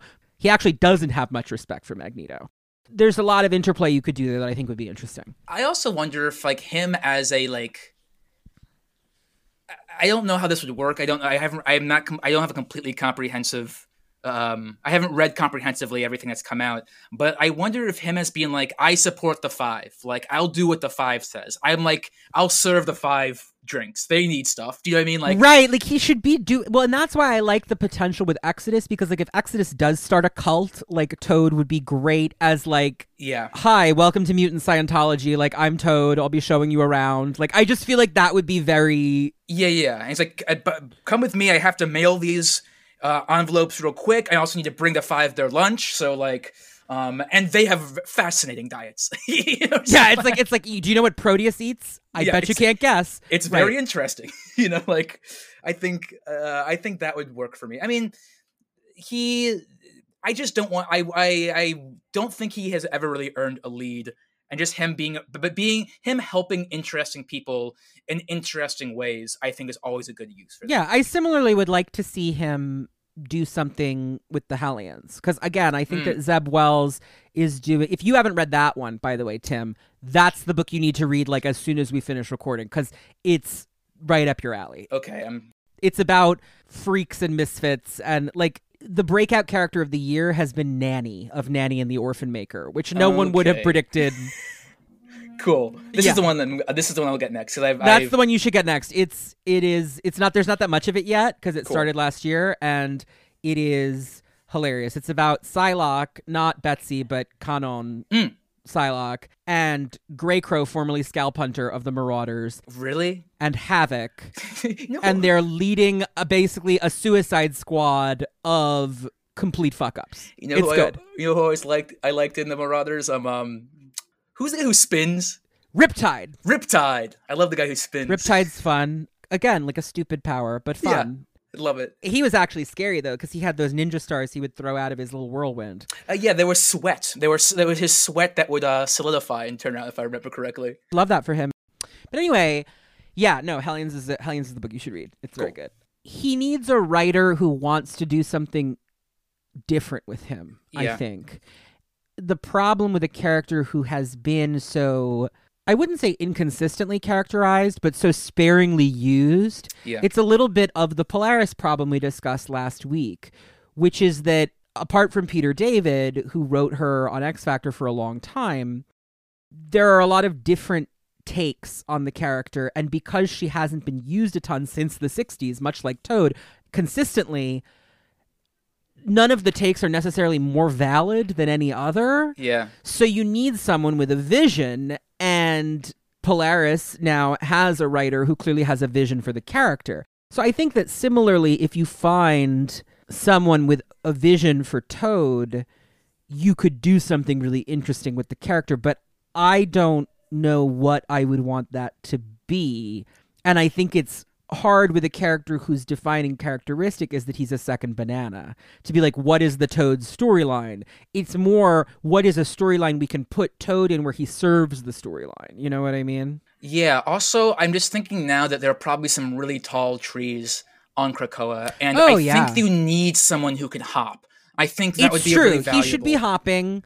He should be doing all kinds of hopping work. I will say, if anyone can make a story reason why someone who can hop is the person is vitally needed, necessary for a do mission. whatever you want. I want to see. How that works. I love that. I love situational powers that become useful. That's why, again, the classic New Mutant stuff is fun, because it's like, well, we have a wolf, a girl who can make images of things you're afraid of, a guy who can blast in one direction, and someone who can possess guards. what's the storyline we're gonna do here? You know, And now like, Bobby, he's strong, but he's not invulnerable. No. Like, what are you gonna Roberto's do? not invulnerable. He's just strong. Also, he's kind of a loose cannon. So, like, what are you gonna, Yeah. Yeah, he's sort of the cannonball. He is the loose cannon. Cannonball himself is not as much of a loose cannon. You just fire him, and then he literally is a loose cannon. But he's luckily invulnerable when he's blasting. It so. works. Yeah, so that's sort of what I would say is I think that he does have a tendency towards self-sabotage, and I think that what will define him in this new era is who he chooses to follow, because he now has the entire mutant race. He's absolutely spoiled for choice. He can choose to follow whichever path he wants. They're all available to him, but the question is what he will choose. Because he's not someone who starts a movement by himself. Yeah, I'm not caught up, but so I don't know if this is even how things are still are. But like him trying to turn to Doug as someone who to help, because that is a very legitimate power source.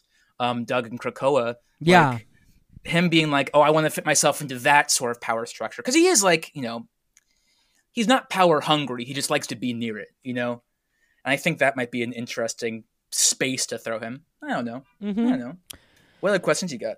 Zach Wilson writes, "Hello, Connor and divinely radiant guest. While Toad's mutation is not maybe as much of a barrier to him interacting with human society as some others, it still definitely affects the ways in which he's perceived. While you've covered Hank, Kurt, Raven, and Megan, who all have factors that either hide or mitigate the negative effect of their mutations, brains and charm, respectively, Ol' Mort doesn't really have anything going for him, quality-wise, then this guy is Toad-like. Look at that tongue. Mm-hmm. How much do you think his mutation has affected his general outlook on life and led to his villainy in the past? Thanks so much once again for all your hard work, and have a wonderful evening." So, when his backstory was presented, he's an orphan who was relentlessly teased because, like Hank and like Megan, he displayed his mutation from birth. So he was already a weird little Toad-like guy as a child. So his sense of himself as useless or as not deserving of love or affection is born from that. So I think it's absolutely central to the character. For sure. I don't know. What do you think about that? Yeah, I mean, he is precisely someone whose mutation has affected how he is seen and how he sees himself. And like everything he does is seemingly a response to or not everything he does, but the position that we find Toad in and where he comes from is all based on that. If he were not a mutant Toad, he would not be this character. I mean, maybe he'd be a coward who maybe he'd work in politics. I don't know. I remember in that arc where the High Evolutionary shuts off everyone's mutant powers, he got hot suddenly, and it's played as a sight gag, and it's like one power, but he's just like, the Blob is upset that his power is gone. And Toad is like, well, I, for one, think I look great. If, I don't get to hop anymore, that's fine. I don't know. This is the central problem with the X-Men that has always been a problem, and it's why the Morlocks were created, right? And it's why Morrison created Mutant Town. The X-Men, who are the leading characters, are all beautiful. Yeah. Even the ones who are freakish, like Nightcrawler, are freakish in a beautiful way. Yeah. There is a problem structurally with the idea that someone like Toad, I mean, you look at Marrow and they had to make her hot. Yeah. Yeah. As she went on and became an important character, she got hot. Mm-hmm. There's something fucked up about that. Like, none of the characters who are unattractive ever really get to be stars. Yeah. Unless it's, you look at a character like Glob Herman, who's used as a vehicle for pity, the kind of pity thing we were talking about. Exactly. But he's not ever going to be the lead of a book. Even when on the Brisson New Mutants he was pretty prominent, he's never going to be the star. Those characters are always sort of there so that we can say, well, not all mutants are stunningly gorgeous superheroes. Look at these people. But these people are always lower status. Yeah. I mean, Beak loses his mutation at some point, right? Isn't he depowered? Yeah, it's complicated, but yes. I've always been a fan of Chamber because of his design. But even Chamber, it's like he's still sexy. Yeah, they make it alluring, He sleeps with like a pop star, in Right. a storyline I liked a lot as a kid. That storyline's hilarious. I particularly like that one because she's British and so's he, but like the UK, it's established sort of whenever we peek over there in Marvel Comics that like their attitude toward mutants is different because they don't seem to have as many. So it's just sort of like, well, that's exotic and interesting, you know, she dates him so that the Daily Mail will pick it up. Like not, you know, and it's not the same context, which I thought was funny. It is something that the books have to face at some point, this fact that the more hideous or grotesque mutants are not marketable as IP in the same way, and so are never the stars. And I don't know how you deal with it, but Toad as a Lee Kirby creation is definitely a character famous enough that you could do something interesting with it. And I think that's what Wolverine and the X-Men was trying to do and succeeded at to some extent. I just didn't like the way that I felt it sort of junked a female character to do it. Yeah, I agree. I'm trying to think of other characters in that same position. I mean, Caliban got hot. That's the yeah. funniest thing. Like, Apocalypse turned Caliban into a big muscle man. Like, it's weird. None of them are able to... Even Toad got hotter. Yeah. They made over him, time. They made him cooler looking, too. I mean, like, they made him green. Like, now he's distinctive looking. I mean, I still think that there's so much more to be played with the Morlocks. I've always liked obviously I've always liked the Morlocks. Yeah, I mean, now that Callisto is a really prominent character at the moment, I think it would be fun to see more of what those characters are up to on Krakoa, because the experience of going from Morlocks to Mutant Town to this, it's a very different life to have now. Yeah, and I think that is a way to sort of address a lot of this sort of psychological stuff that we were talking about before, like how they respond to being in this space while like putting themselves in the sewers or after that experience. I don't know. I think that's an interesting way of playing with a group of characters who I genuinely don't know how they would interact with Krakoa. I'm sure there's been a bunch of them besides Callisto, but I can't think of any. The most we've really seen the Morlocks on Krakoa, we've seen Mask a couple times. Okay. But the biggest thing is, in Hellions, the fact that Grey Crow is just hanging out is something the Morlocks have an issue with. And they've all been resurrected, but they're like, that guy murdered us, though. Remember that? There was a whole massacre. It was a thing. Yeah. So we see them in that context, but we haven't seen a ton of them. And I will note, the ones we see are the ones like Sibylle and Tommy, like the ones that are more superhero-y looking, like prettier. Yeah. As opposed to, you know, Annalie. But I don't know. Because even with the Morlocks, you had characters like Beautiful Dreamer or Skids. Oh, yeah. You know, where it's like, I mean, Skids, they at least tried to explain it. They were like, well, Mask couldn't fuck up her face because of her force field, so she's still hot. Michael Phillips writes, Hi, Connor. Love the podcast and the chance to hear some great discourse on my favorite fictional gay disasters. My question on Toad is about how over the years, it's become sort of a running joke that he's on the X-Men in peripheral roles. Do you think he'll be elected to the new team? I think editorial-wise, it'd be smart to get a recognizable former bad guy in to show the X-Men represent all Krakoans. However, it is an election, and I can't gauge how popular Toad is in-universe. Personally, I'd rather have Blob on the team. Former baddie, current favorite bartender of Krakoa gives him some plausibility. Also not for nothing, but with the mustache, he is dad. Sorry for the run-on sentences. I've had a couple beers celebrating the inauguration. Again, love the podcast and look forward to it every week. Best, Michael. Well, l'chaim, Michael. This is the first Cerebro of the Biden administration. It's which different. I will say, I mean, listen, I'm not a huge Joe Biden fan, but I feel so euphoric not having Trump be president that it is... I can't possibly express how good that feels. Yeah. So now we have other things we have to take care of, but that is a good feeling. Yes. So... I mean, I think Pyro fits into a lot of what he's saying here, too, and the way Pyro is being used. I don't think they're going to take Pyro off the Marauders is the thing.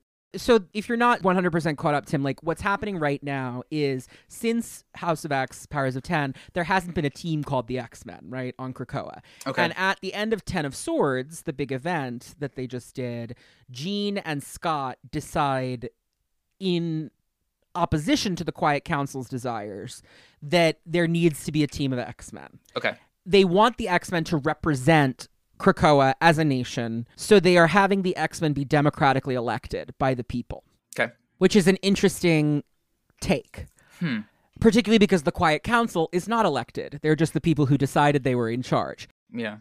To answer your question, I don't think Toad is going to be elected to the X-Men. Yeah, he no. is not a popular person. That's sort of the point of Toad, is that he's not popular. I do think that there will be a villain on the team because there's a villain on most of the teams in the current era to emphasize the Krakoan amnesty and the awkwardness that it's created. If I were going to pick, like, the political parties that are identified as being able to send a candidate to the X-Men include Bar Sinister and the House of M. Now, of course, the House of M right now, as we've discussed, is just Eric and Lorna hanging out. So hopefully that is where Zaladane will make her triumphant reappearance as one of the X-Men. But barring that, I think that Bar Sinister will send a villain, right? Because if you're hanging out with Mr. Sinister, you're a bad guy, usually, typically speaking. What would be interesting to me with Toad is not to have him, I think we've agreed on this, on a team, but to have him in a supporting role somewhere that's interesting. I would like to see him in Way of X, which is Cy Spurrier's new book about Nightcrawler, where Nightcrawler is trying to establish a sort of, not literal religion, but like a spiritual way of life for mutants on Krakoa in their new context. I think he would be a good character for that book because it seems like it's kind of slice of life, and because of the thematic commonalities we've identified between Nightcrawler and Toad. Yeah. And again, on X-Men Evolution, there was a lot of parallelism drawn between them. So I think that that's a rich mine that you could tap. And I think that that's probably where Exodus is going to factor in because of the stuff he's doing with his like little nascent cult. So if Toad is hanging out with him, maybe that's where he's going to pop up literally because he's the one who hops. Because this guy can if he can do anything, this guy can hop. Okay, he hops so if like you a need someone madman. to pop up, it's one letter away. This guy can do it. I think he's Toad in the hole, Jack in the Box. That would be my thinking. I don't think he's meant for a superhero team. I agree. That's why I think the janitor role made sense. I mean, giving him a peripheral role where you're like, this character is important to the history of the X-Men, but is not a starring character. Yeah. Is sensible. I also thought that role played with, if in this world he has familiarity with stranger alien technology, I don't hate the idea of him actually being like a very good worker of technologies, and him being a janitor for the X-Men with all this crazy technology going on. Be like, oh no, I understand what this is doing. Yeah, he could have a role in Monet and Warren's X-Corp. Yeah, that makes sense to me. Although, they're the hottest mutants that there are. So that might be not great for his inferiority complex. Hang out with Warren and Monet would make anyone feel ugly. But that would be an option too. I could see him also, again, like I said, you could have him be a technician or a janitor or something on the Sword Station. Like, you could put him up there with Magneto. Yeah, I think leaning into that aspect of him is actually a helpful way to fit him in the spots for then his like personality of being a Toady to shine. Because then he becomes a sounding board for the starring characters. They can confess their problems to Toad or whatever. Like, they make him someone who's around to vent to. The way Hank is used sometimes as like, he's in his lab doing his thing. Yeah, like 90s Hank, where he would just pop up for problems mostly. Yeah, he's like, oh, I'm fixing the Blackbird, I'm doing this stuff. You could definitely have Toad like helping Sage out with technical stuff. I mean, it does draw him possibly into this sort of like keyboard warrior incel space that I don't want to see, to play with. But it could be fun to play him contra that as more of like a Twitter warrior or something. Like make him someone who is like a nerd, but not in a way that like if Toad becomes like a Chapo guy, that would be funny. That's a great idea. Give him Make him like of weird followers Twitter on social media. Like Toad becomes like a weird Twitter guy. Yeah, and like, and in that way where he's like, I'm not an X-Men, but I'm with them. Like all that, like that. Yeah. Have him blow up on social media and him be consumed by that. Yeah. I actually, if you're listening, X-Men, steal this. Yeah, We yeah, won't sue. Take this. I think it's good. yeah. Just tag us every once in a while. Yeah. Connor Mulvaney writes, Hello, Connor, an esteemed guest. I'm currently doing a reread through of Claremont's run, in part inspired by your absolute love for that excellent era of X-Men. And I recently read through Uncanny X-Men 145 to 147, the Doom and Arcade plot. There are a few narrative and editorial mentions of Toad's short-lived time on the straight and narrow and his development of Toad World. Now that everyone is living on Krakoa, do you think Toad deserves a second shot at fulfilling his lifelong dream of owning and operating a Toad-themed amusement park? Thanks, love the pod and the presence you've brought to X Twitter. Well, thank you. Yeah. The answer is So, yeah. I love Toad World. The answer is yes. If you've forgotten, because it's a brief thing in the character file, Toad buys a bunch of equipment from Arcade to try and kill Angel in the 70s, and then sort of realizes he doesn't want to be evil and just repurposes it all to open an amusement park called Toad World. I love that for him. Yeah, that sounds great. I'm totally into Toad World. He should capitalize on his social media fame to open Toad World. Yeah, I mean, I wouldn't. Or like do co-sponsor something at an existing amusement park. If he's like the ringleader of like a circus, I actually think that's a pretty cool use of him. That could be cute. Yeah. You know, he's like, he can warm up the crowd and jump away for someone to do something incredible. Like, one thing we haven't seen a ton of yet, and I bet that Way of X is going to touch on it, but like Krakoa must be producing a lot of cultural content. There must be shows, movies, stuff on social media. Like Toad as a TikTok celebrity would be extremely funny. Yeah. And that all sort of lends itself to like the P.T. Barnum Toad world of it all, I think. Yeah. Yeah. Make him a showman. I think there is something to that. And no offense to Tim, but we did draw this explicit parallel. Often people who are insecure about themselves in exactly the way that Toad is find themselves through performance. So it's just a thought. Also, it would make Nightcrawler so mad to see Toad, because Nightcrawler he's always wanted to be an actor. He always wants to be a showman. To see Toad actually get to fulfill that role is a great way of playing that parallel. Yeah, Toad become like Kroll show, but it's Toad show. I think this we are. I think we found right it. Now. We're getting the money. Yeah, we're making this happen. You know what? Like maybe Toad can be a starring character. Yeah, I agree. I think maybe we've cracked it. Yeah, as long as he has an audience, let him do. He can do a lot. He'd have the most annoying YouTube channel. He would edit those. You know how the way those are like really cut. Edited very like the way those edits cut around in sort of big name YouTube channels. He could do that. Yeah. Okay. Yeah. I'm for it. Now that we've solved Toad, is there anything else you want to take some time to talk about before we start to wrap? No, I think we got there. I think we talked about a bunch of the stuff I liked about him. I thought we delved deep into my own personal feelings and how they connect to identifying with a character like Toad. We played around with his many versions and why they work or when they don't work and what we could do in the future with the guy. And we have referenced repeatedly that this is a guy who can hop. So he certainly can hop. Oh, I do actually. I do want to give my my Real Housewives. Go ahead. Bring back the game for this one episode because you did have a tagline. I'm hopping mad. So it's very good. But I do feel like my one note is Housewives taglines usually have like da-da, da-da. Okay. So it's like there's like a setup and a punchline. How about I'm hopping mad and I love you, master. I think it would be something like I'm always overlooked and I'm hopping mad. You know, like you have to kind of like it kind of there has to be like there's a cadence to it. Right. Thank you for that, though. I think that's absolutely on point. Toad would be a terrible cast member on The Real Housewives, but I think he would be very good on some other kind of reality programming. I agree. Toad as like an ironic celebrity that people love because he's weird and funny is like a really good. I really think that would be strong. And this is, I mean, honestly, even as like I hate to say, but like a Caroline Calloway type, where he's just like, he is documenting his life and stuff, and people are like, what? Who is this person? You know, Who is this person? Right. I think we are in the exact sort of media landscape where Toad can thrive. Yeah. Yeah.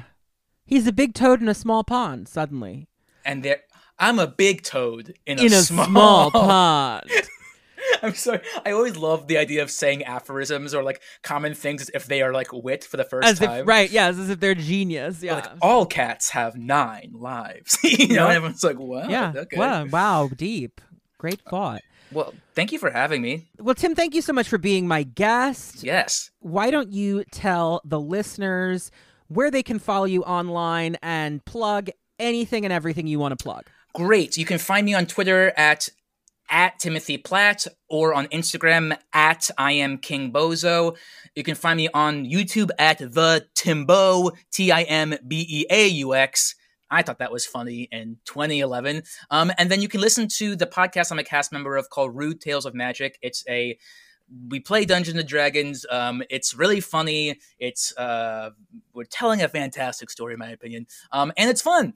I also have an old podcast called Hampton High on the Forever Dog Network. And that is it's what if a guy like this hosted a podcast with his high school friends. And we're not making new episodes, but it's fun if you like that stuff. A lot of great guests on that one. Yeah, we have some great ones. There's a Cola Scola's episode is my favorite of that one. Cola's a genius. Io Debre is a favorite on that one. So check it out if you like that type of thing. All right. Well, thank you, Tim. You can follow Cerebro on Twitter and Instagram at CerebroCast. You can follow me on Twitter at Dream of Organon or on Instagram at Connor Goldsmith. You can find all of the episodes plus transcripts of some of the episodes, soon to be more, at CerebroCast.com, the official landing page for the podcast. Next week's episode will focus on another character who was often an also-ran, but who is more prominent than ever now, Doug Ramsey, codenamed Cypher. Oh, cool. So if you have questions about Cypher or for my guest, ex-office editor Annalise Bissa, please write in to cerebrocast@gmail.com. I'm excited to get into that next week. For now, thank you so much, as always, for your support, and thank you for listening to several hours, ostensibly about Toad. I hope you had a good time. I think this was a good episode. I liked it. I'm jazzed about it. Until next time, everybody, bye. X-Men. In the 21st century, evil mutants led by Magneto aim to destroy the world.